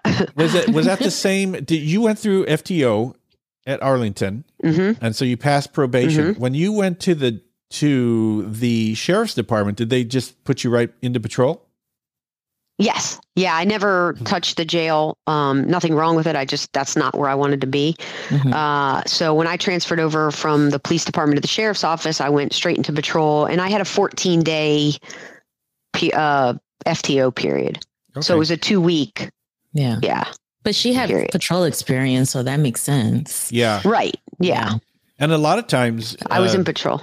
I don't know if it's how it works in California, because that's the only place that I know. But a lot of times you could be a police officer for 5 years at one agency, transfer or lateral to another agency, and you're still going to be on probation for X amount of time. What was your experience in Glendale, Minerva, with laterals? Yes, they were on probation for 1 year. So it's a year probation, even though they could have been a 5-year copper. Correct. And so what was so you didn't really do FTO at the sheriff's department because you were pretty much already accepted in as a seasoned officer. What was your FTO like at that time? Was it pretty hardcore? Did they go easy on you? When I came through with Arlington, it was obviously more stress because I was just starting out, and Arlington's right outside of DC. It was very busy. And so it was a lot of stress because it was something I had never done. I made it through the academy, but like anybody else, if you've never done it before, it's something new. And my FTOs were pretty hardcore. And so I learned a lot, which I was grateful for. Because if you have an FTO that's not very proactive or wants to get into stuff, then your experience is, what they're providing you, right? Right. So I was fortunate that I had really aggressive, not aggressive, but you know what I mean, aggressive on the calls that they wanted me to learn. So we were literally all over the place. So I got a lot of good calls in early. And I think that's the key, right? Yes. Even dependent on the academy, because really when they get out of the academy, they don't know their ass from their elbows, although they think they do. And they're, it's not real life shit. So like, they come out like they're ready to kick some ass. And it's like, okay, pipe down there, Pepper. You have a little more time before it's a you humbling can experience for sure. Yeah, exactly. So yeah, but I was fortunate, and it was a tough time. It was stressful, right? Because, you're going to these hot calls, and then you're, somebody's dying, and then you're picking up, going to another call. When you've never experienced this type of stuff before, you're just like, whoa, sometimes you just sit back like, was that guy, did I really see a dead guy? And then I'm going to this, and you're just like, woo, okay, let's go. This is fun initially, Yeah. So, but I had a very good experience through my FTO process. And when I transferred over to Loudoun County, it was a great experience as well. It was 14 days, but I already, it wasn't like I was a new cop. So it was more like a partnership at that point than it was an FTO process. So when you worked at Arlington, were you a solo officer, or were you always a two officer? No, solo officers. Yeah. And then when you transferred to the sheriffs, were you again solo, or it was a double, two officers? Solo. Oh, okay. All right. Yep. So you're used to being by yourself. What was the probationary period at Arlington? So when someone gets out of the academy, how long are the probation? A year. And same with Loudoun.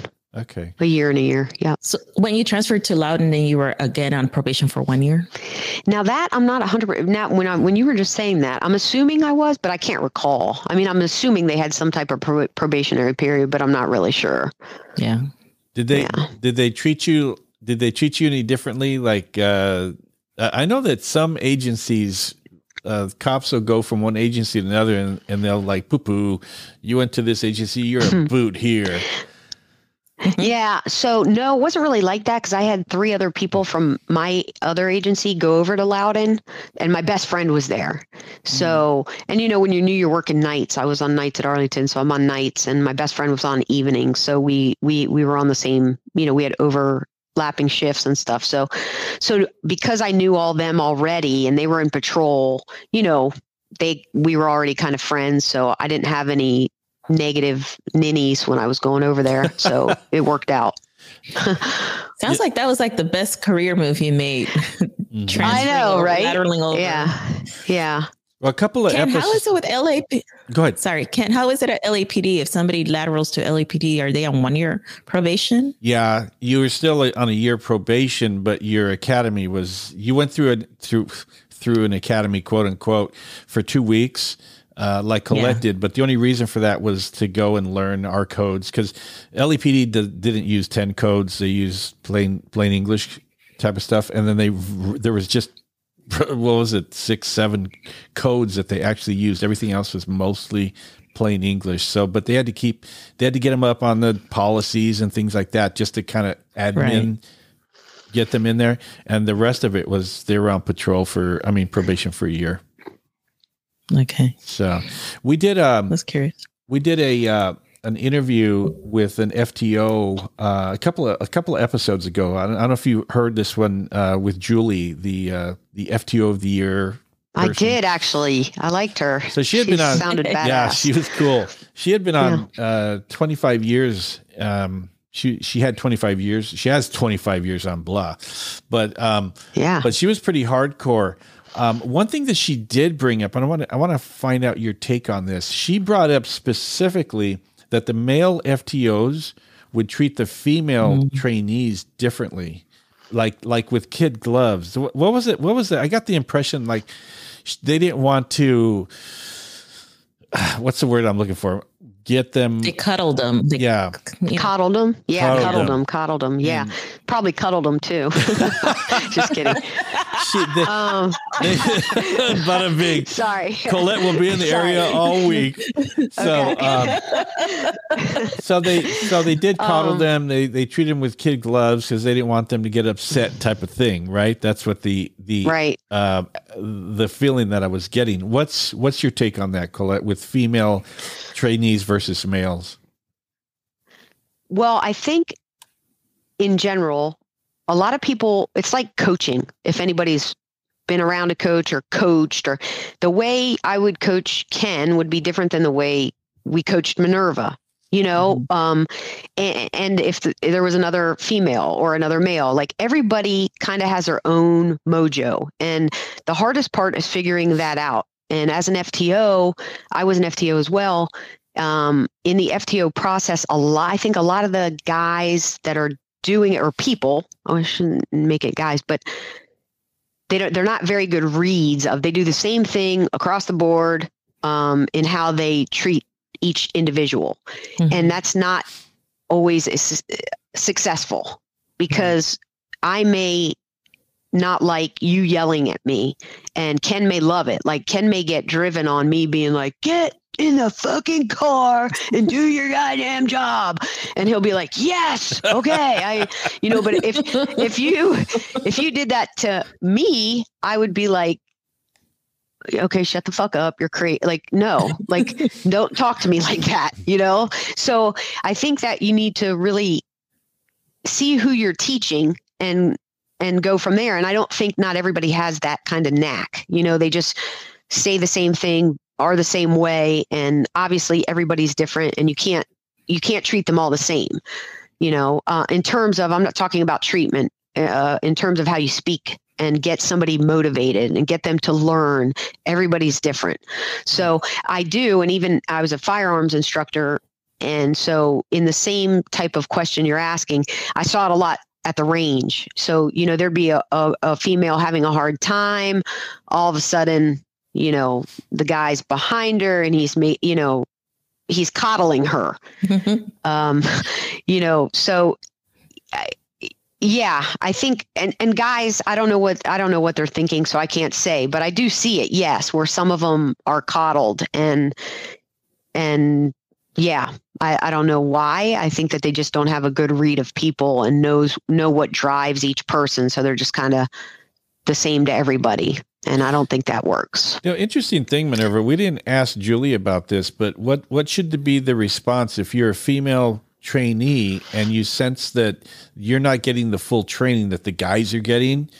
They're not being as tough on you. Is there a response from the trainee? Like, give me everything you got. I'm here for the job. Should they speak up? Yeah, I mean, that's kind of a tough situation because you're on probation and, I'm old school. Don't talk to unless you need to, but at the same time, if you, at some point you got to say something. If you really notice that you're being treated differently because you're a woman, then be like, maybe have a conversation, because I'm like Julie. I believe that you should have some type of, be able to communicate with your TO. Like if you can't communicate with them, you're really doing a disservice to your trainee as a TO. You know, you have to be able to have some, it's kind of like your kids, right? You got to parent your kids, but at the same time, you want your kids to be able to come talk to you if they have a problem. That's a good point. Yeah. You know what I mean? And if that person, if your trainee doesn't feel comfortable to come tell you, like, you know, I feel like I'm getting it easier than my male counterpart, you know, then there's a problem. There's a communication problem there.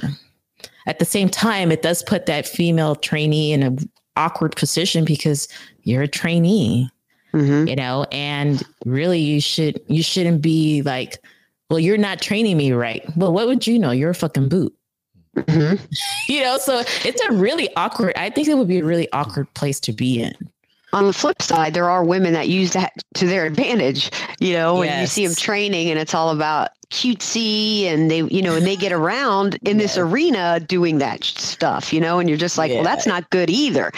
Right. Because the guys could give two craps if she shoots her weapon. Well, they're more like, is she going to wear those same pants tomorrow? I want to know that. You know, it's like, and as a female who's not like that, I cringe at that too. Yes, like, of course. Yes. Like, girl, no. Yes. Stop. Right. That's the other thing. There'll be, you know, and I hate to say just guys, but whoever it is like they see an attractive female and they're one way to her. And then in their perception of the unattractive female, they're treating her a little bit harder, you know? I've seen that. So it may happen subconsciously even, I don't know, but yeah. So it is funny when you see it because you're obviously Minerva's not many women we see all that stuff.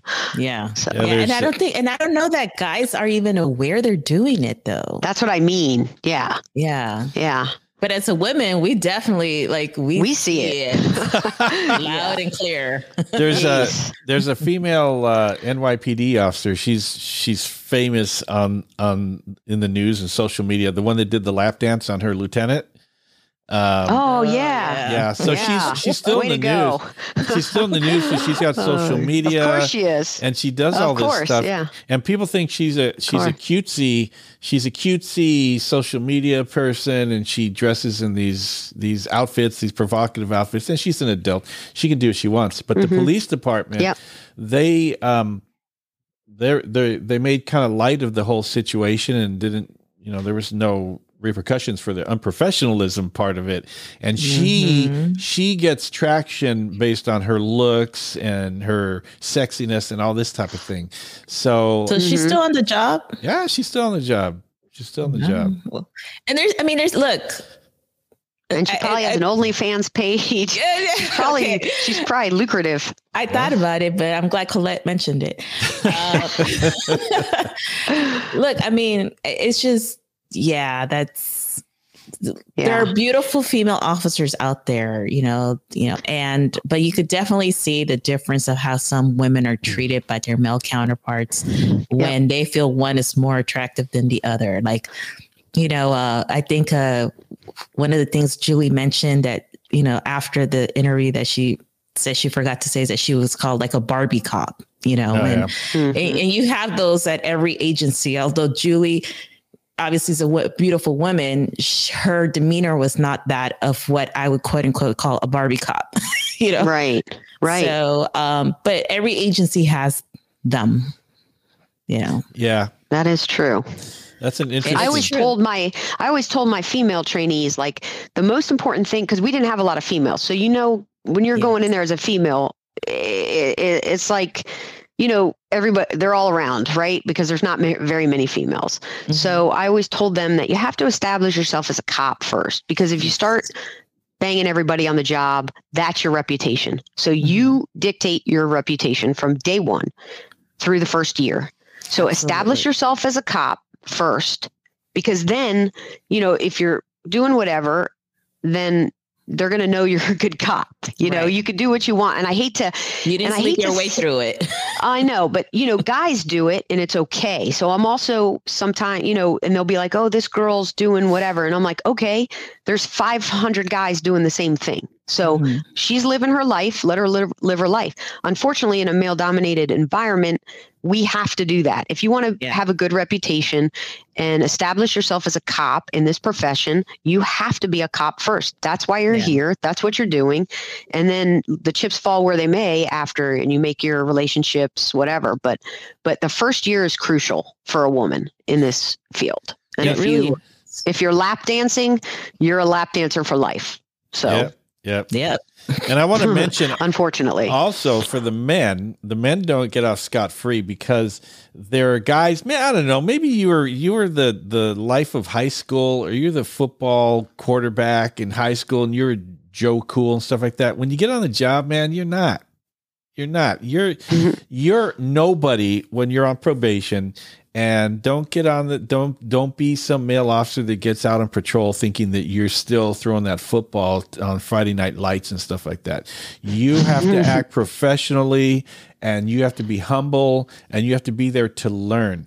Because the whole reason, whether it's male or female, the whole purpose of probation is to teach you to get in a police car, confront people, and to be able to dodge flying bullets. So there's no time for you to be cool and act like you know anything. You're not on the job. You're not a cop until you get that 12 months in and you get that certificate saying you're post-certified to be a police officer. So it goes for men too, who think that they're too absolutely. Too cool. But let's get into you mentor people who want to be on the job, and you mentor them through sports, I believe is what you mentioned to us. And that, tell us about the mentoring part, how you're still, even though you retired.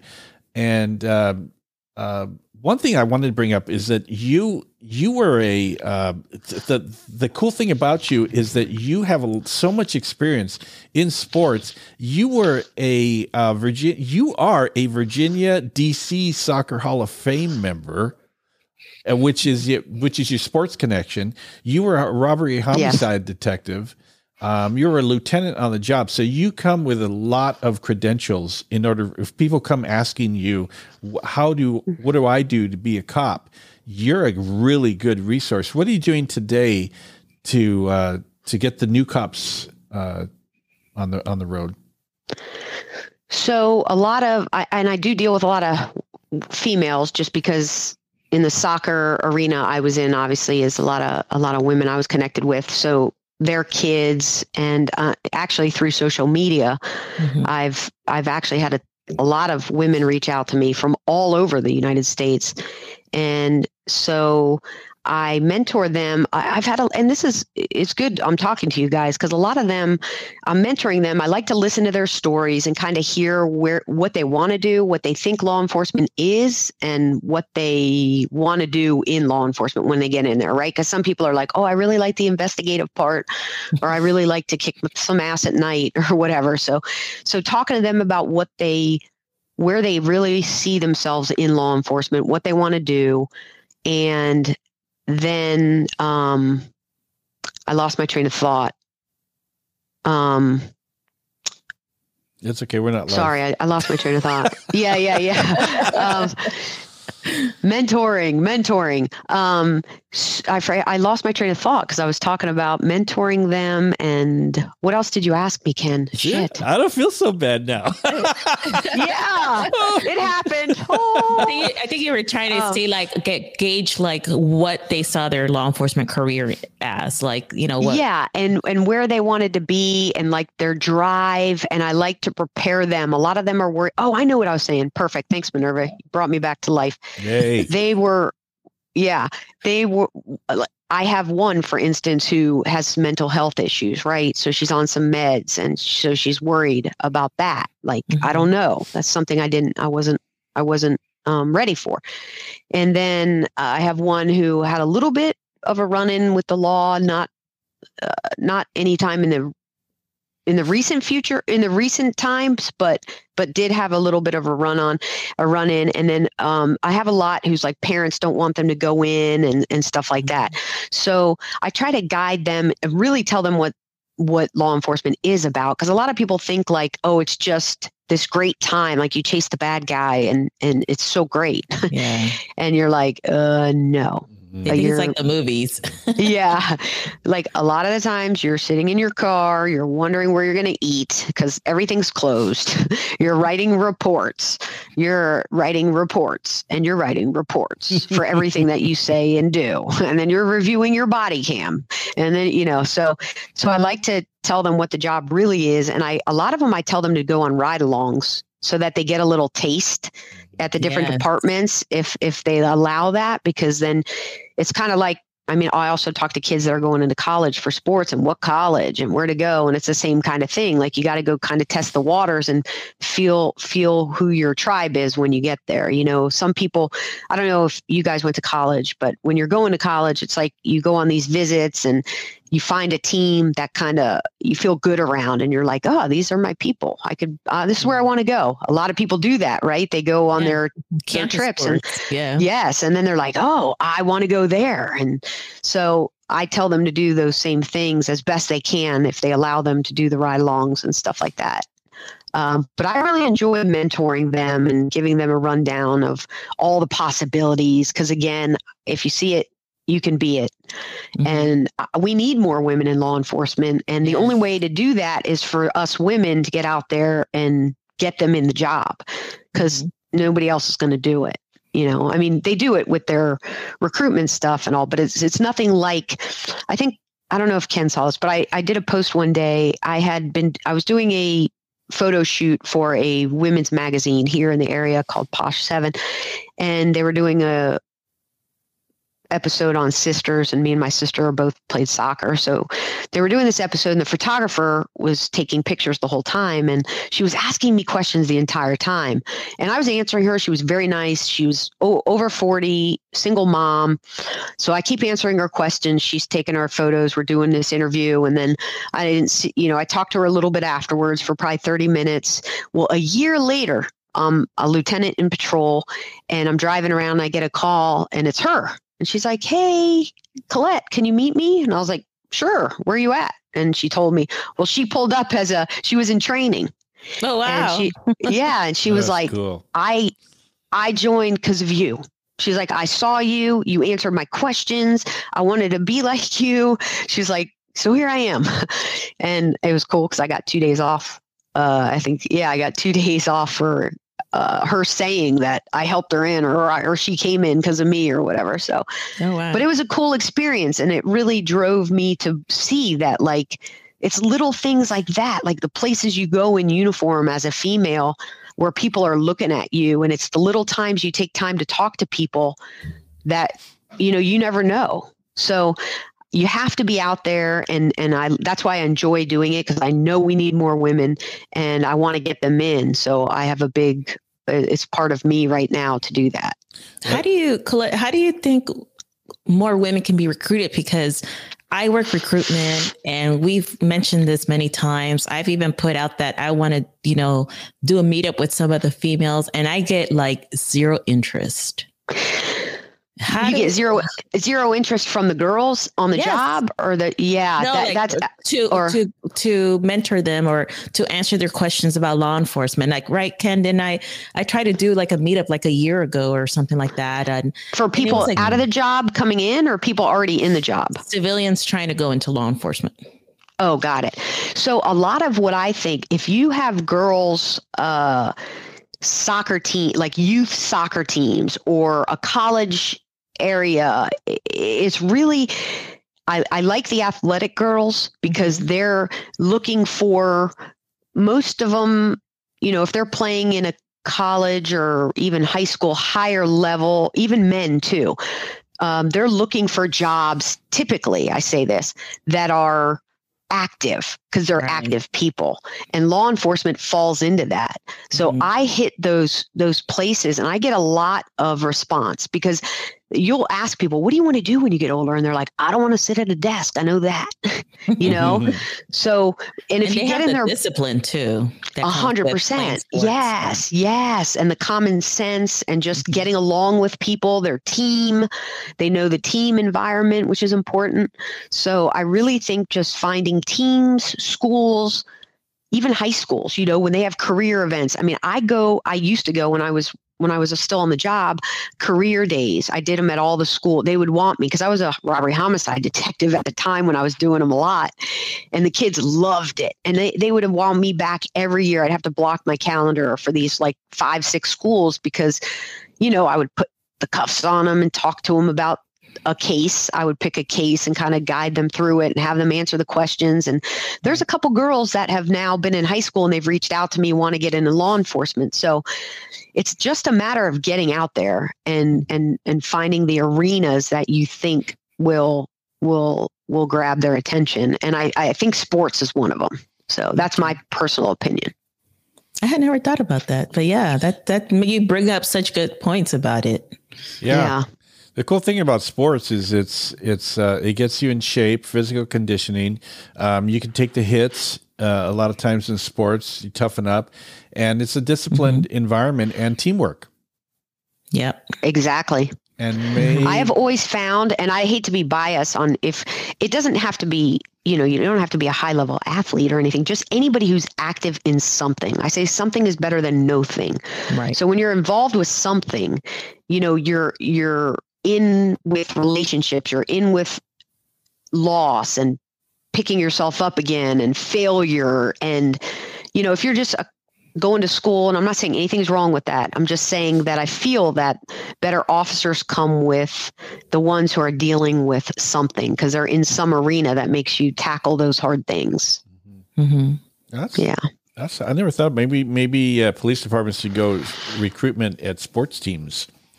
Maybe that would be 100%. Yeah. What's wrong? Here we are paving the road for recruitment again, Minerva. It's what we do. That's right. Colleges, college sports. We're here to help people, right? That's right. And well, Colette, switching over, I wanted to get your take on the challenges for police departments nowadays, because, you know, we always go back to 2020, but it was obviously before that with the anti-police sentiment and the difficulty in recruitment.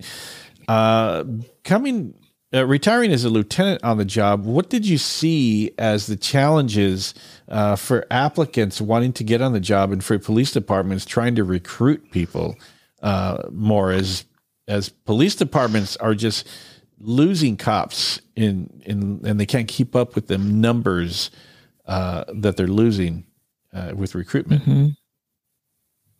Yeah, I think it is a very hard time right now. And we've talked about, obviously, body cams. We've talked about, and that is a huge thing. And I get it. We have them. But, you know, the more our brothers and sisters are going to jail and all that, you know, who wants that to happen? Who wants to be in a civil? I had a girl reach out to me. She was in the academy, at the same academy I went to, but a different agency. She said, I've been here 3 weeks. And she said, I'm just really, all they talk about is I'm going to need attorneys. I'm going to need an attorney, you know, for all these things. And she's like, it scares the shit out of me. And I'm like, well, let's talk. And so we did. And she abruptly left the academy, not because of me. I didn't guide her to do that. That was her personal choice after we talked, but it's a real thing.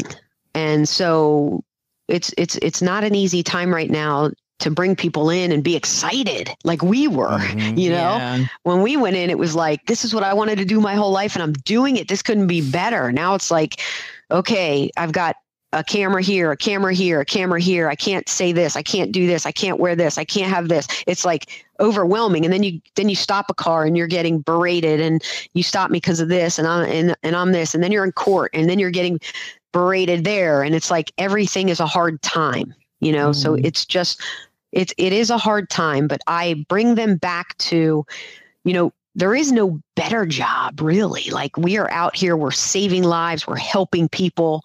You know, there is no better, more gratifying job. I mean, I can't think of one that you want to do. It's just a matter of getting their foot in the door right now. And how to do that is a good question. That I don't have the answer to. Yeah. Is except for just, you know, when I talk to them, I'm always keeping it positive. I tell them, you know, this is reality. This could happen. However, when you're doing the job, and if you stay up on current case law, we're not brain surgeons here, right? In the law enforcement world, it's staying on top of casework. It's doing the right thing on and off the job. It's your integrity. It's all that. And, as long as you stay true to those things, your ethics and morals, and, we're fighting for those that can't fight for themselves. And there's no better job than that. And so, but it's just times are tough. So yeah, it's a difficult time. But at the end of the day, it is the greatest job. Yeah. It's an unfortunate time, but it's a good career to have.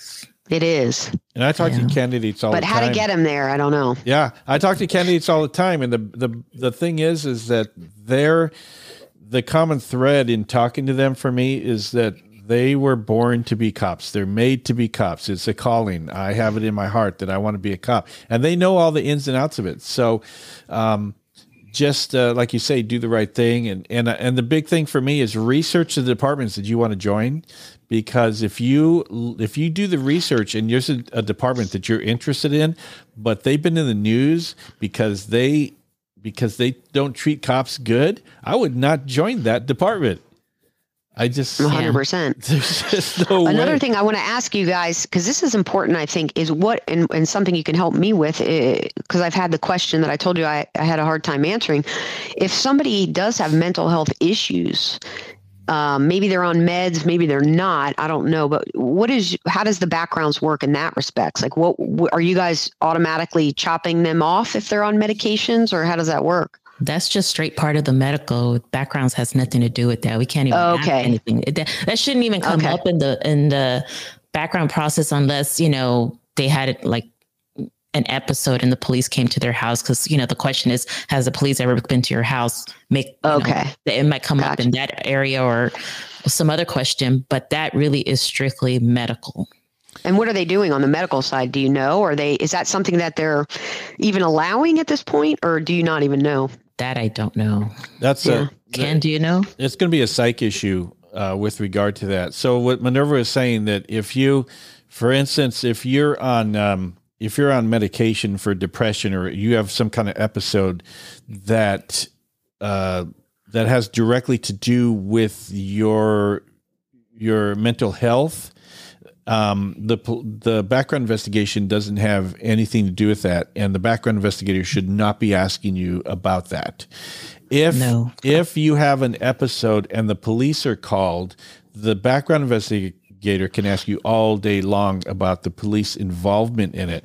But the minute a candidate says, "Oh, it was because I didn't take my medication," or whatever the issue is, the background investigator can't touch that. So it can be like, what are your medications for? Like, I'm just curious if in our line of work, even there, they allow this. Some people, like with the military, I don't know 100%, but if they're on meds, that kind of disqualifies them, I think.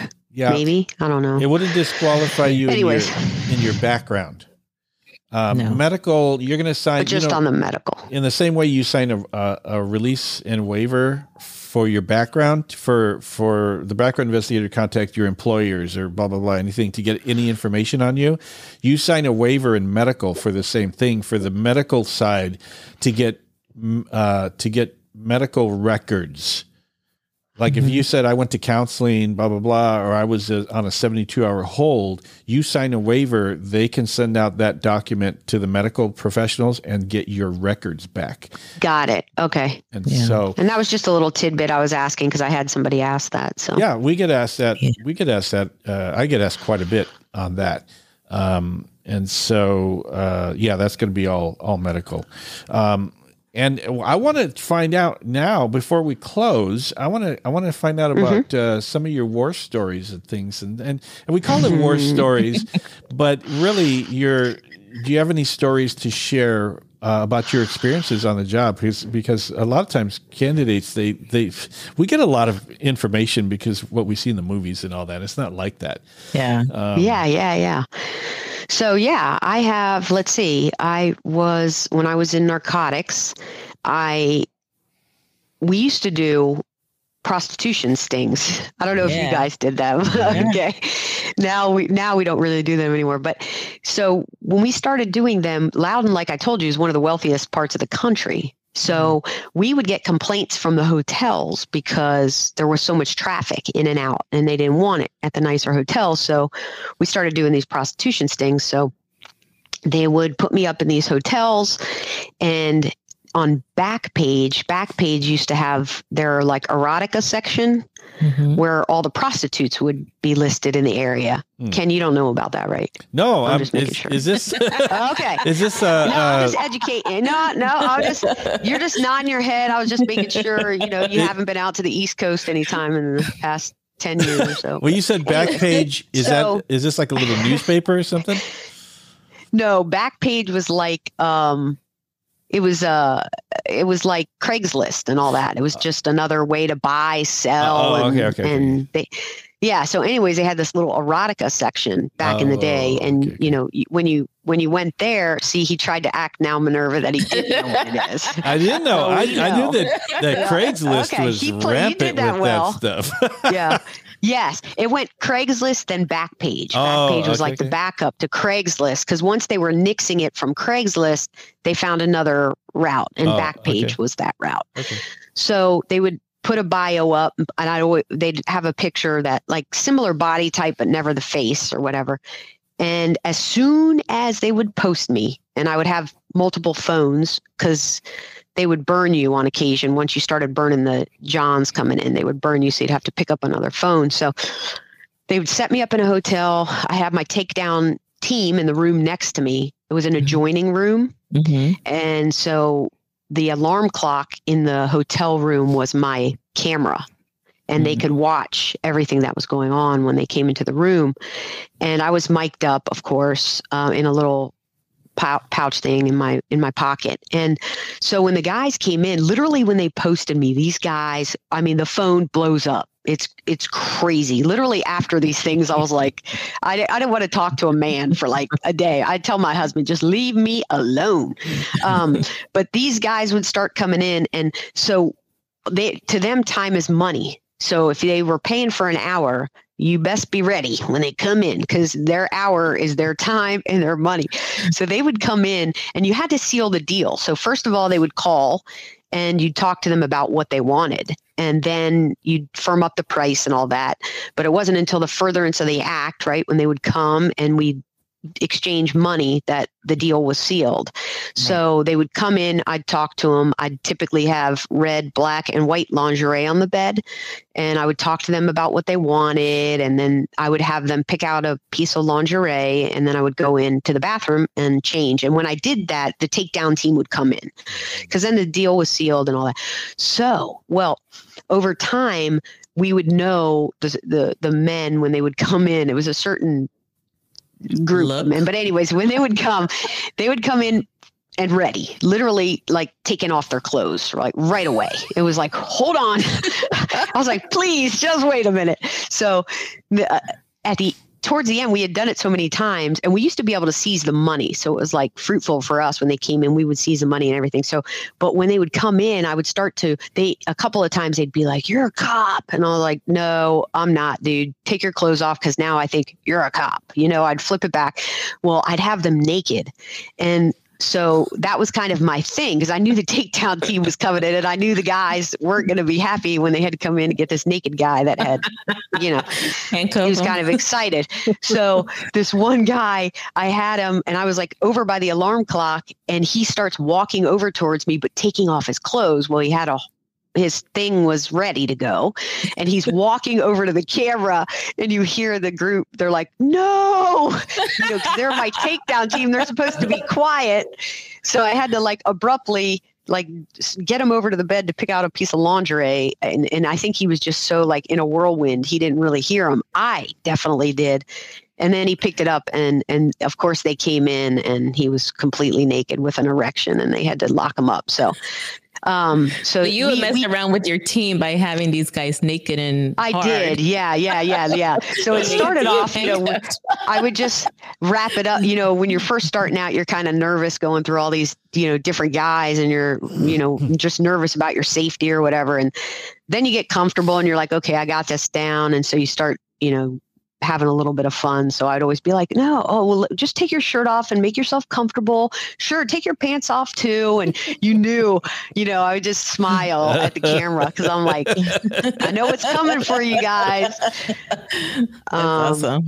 Yeah. So that was a little funny story from there. And then I have, let's see, there was also a kind of scary time. I was in narcotics and I was doing an undercover buy with a guy. We had no idea who he was. And we knew he was a bad guy, pretty bad. And he had probably been to prison before, but we didn't have all the specifics yet because we hadn't actually met him. So it was one of those introductions where you don't know who you're meeting.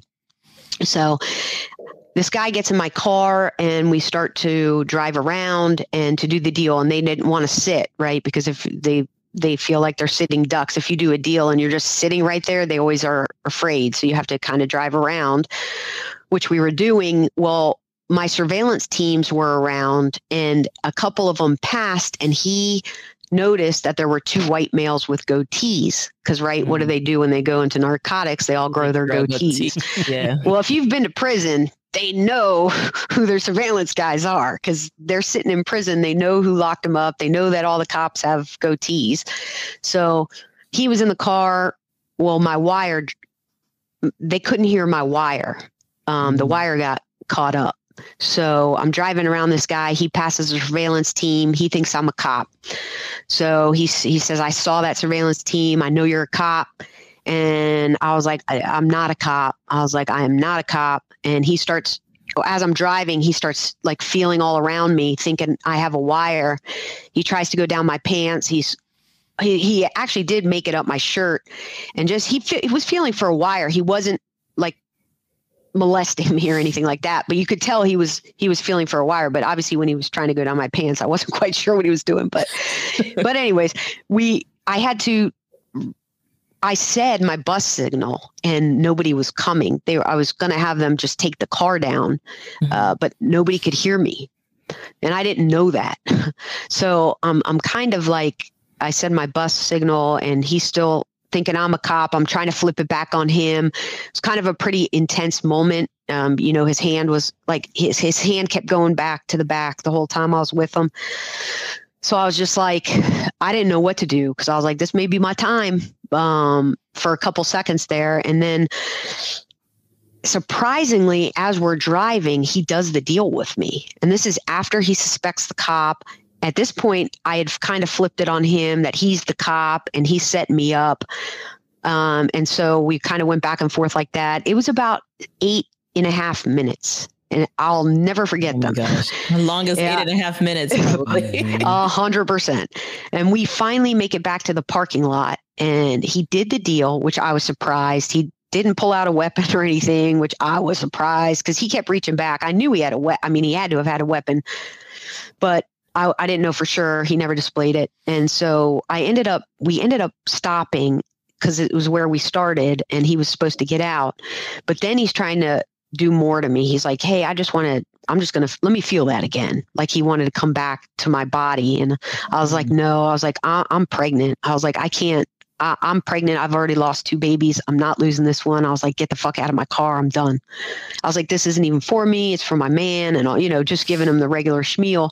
And he got out of the car and I was just shaking. I was like, holy shit. All that adrenaline. Yes. Mm-hmm. Yes. Cause it's like, you're taking on, you're not who you are or who you say, you're not, I'm not this cop. I'm in this undercover capacity. Yeah. So you have to have your schmeal down and you got to be able to be quick and you got to be able to say it quick and, it was a lot. It was a lot. And so I remember we got back and all the guys were like, holy shit. Because they were like, they would catch little glimpses of the wire, but it wasn't consistent. So like they couldn't hear me call the bus signal.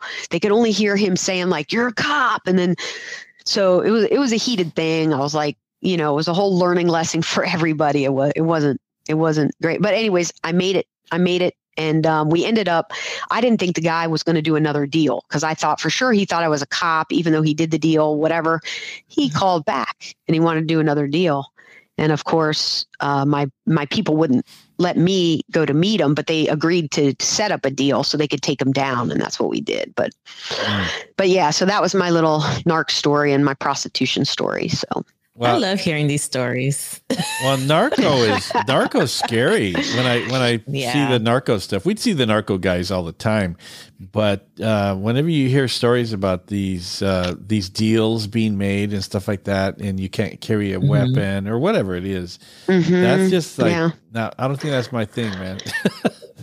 Yeah, I feel like guys would have it so much harder to be a narc because you're a guy amongst predominantly male dealers. I'm not saying all male, but a lot of the ones we dealt with when I was in narcotics. So as a female, it was a little bit easier, I think, because it's not typical, at least out here where I work, where there's women dealing,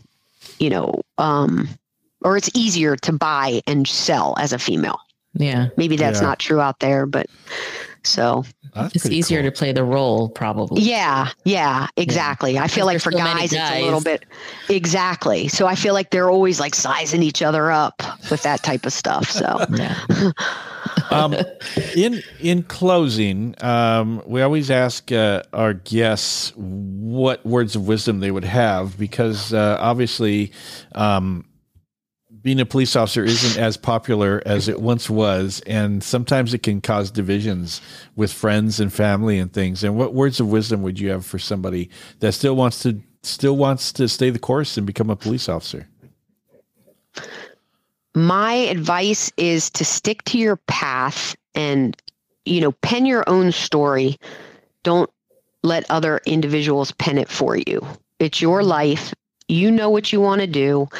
And don't let anybody stop you. And, it is a hard profession, but it's the most gratifying profession out there. And you're helping people all the time, whether you know it or not, even on simple calls. Just your presence sometimes is all it takes. And that, if it's what you really want to do, then there's no other option. You just make it work. And I think if you put that in your brain, then you'll be successful. Like no matter what, you pick yourself back up. Maybe you have to try another department even, right? Maybe you get turned down by one department and you need to try another.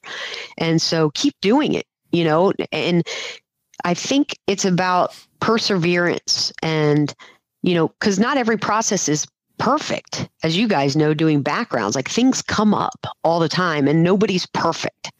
So if you have something that maybe there's something in your background that you're afraid of, go in and just throw your application in there, be able to talk to a background investigator like you guys and figure it out if you're able to do it or not. But I'm a firm believer in if you want to do it, anything is possible and you can do it.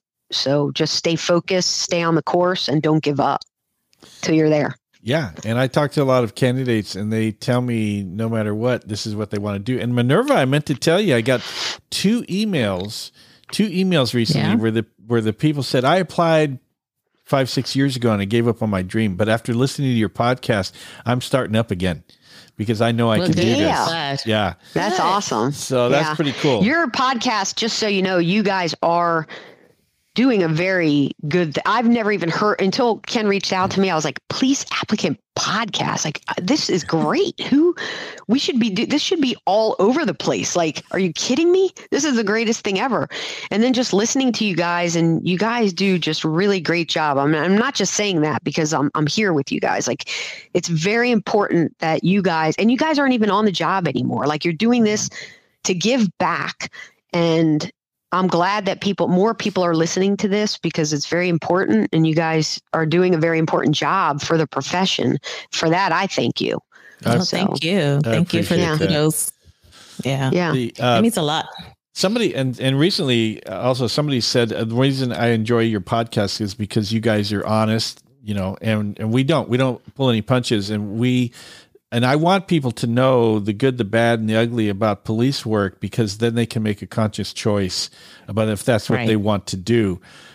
So I think our honesty is important to people, and it's not for everybody. And somebody may think it is, and then they listen to the podcast or they start applying. They go, yeah, I don't think I want to do this. And I think that's important as well as hyping people up about the job. Yes. We want people to have a realistic idea of what this job is. True. You know, not to have the fantasy Hollywood idea that movies portray or TV shows portray. Like, we keep it honest, we keep it real. And there's no shame in saying, hey, you know what? Maybe this isn't for me. Yeah. There's no shame in that either. That's correct. That's true. Yeah, we want the people. I mean, you want your partner to be somebody who's secure and 100% why they want to be here, right? Not like 20% somewhere else and 80% with us. Like, we need 100% so that we know as a team, you know, we got this. Yeah, we try to make it a point also to show that there are other opportunities, not just sworn. Like, there's other civilian positions within law enforcement agencies that they can work at if they don't want to go fully sworn. 100%. Yeah. Well, thank you so much, Colette. This has been an incredible interview, and I hope we've met your expectations of being a guest on the podcast. And Colette, when I got a hold of her, she started listening to the podcast, Minerva, and she's now a fan of the podcast. I see that. She said 100%. That. I'm excited. Yeah. Yes. I mean, I will say I've listened to all the female ones first. Sorry. Good. Sorry. But like Sergeant Betsy Smith, she's a badass. Oh my gosh, she's so cool. She's a badass. I mean, all the women the guys too. I've listened to the guys too. I just started with the women, but everybody's been amazing. So hopefully I didn't ruin that for you. No. You guys have been great though. It's been great. Yeah. So Minerva, you have anything else? No, I've had a fun time talking to Colette. I'm glad that she curses. She has a potty mouth just like me. So yeah, that's a fact. That's a fact. I was like, okay, I'm not the only one. That's a fact. Yeah. So I've really, really enjoyed this. I have other questions I wish I could ask. You know, for me personally, and maybe you and I can, hook up some and talk over the phone. But I'm curious what it was like to grow up under, with a dad who's an FBI agent like that. I'm sure there's some stories there. Yeah, that was a tough one too. Well, we're going to... A lot of my toughness came from him. We'll do a part 2 with Colette. And there's so much topical stuff we could talk to Colette about because of her background, her experience, her years on the job, her going to the rank of lieutenant, and then the different assignments that she's worked. We could do a Colette podcast, and it's all about Colette. And there's so many episodes in that. But if you would like, we would like to have you come back and do a part 2 at some point where we'll just come up with the topics, and we might even ask our listeners, what do you want to talk to Colette about? And then we'll just do a part 2 coming up. Yeah, send us your questions. Yeah, send us your questions for Colette, and I think that would be another great episode. So with that, thank you. The first interview of 2023, season 3 is in the bag, and we will be back. So we'll be back. Little things make me excited. I think it would be so much fun to party with Colette. She'd be a fun 99. person to party with. 99.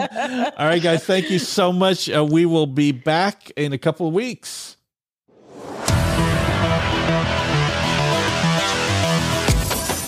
Thanks for listening to the Police Applicant Podcast. We are the premier police background prep site in the U.S. and Canada. For more information on scheduling your police background consultation, go to policebackground.net. Also, please leave us a review on iTunes.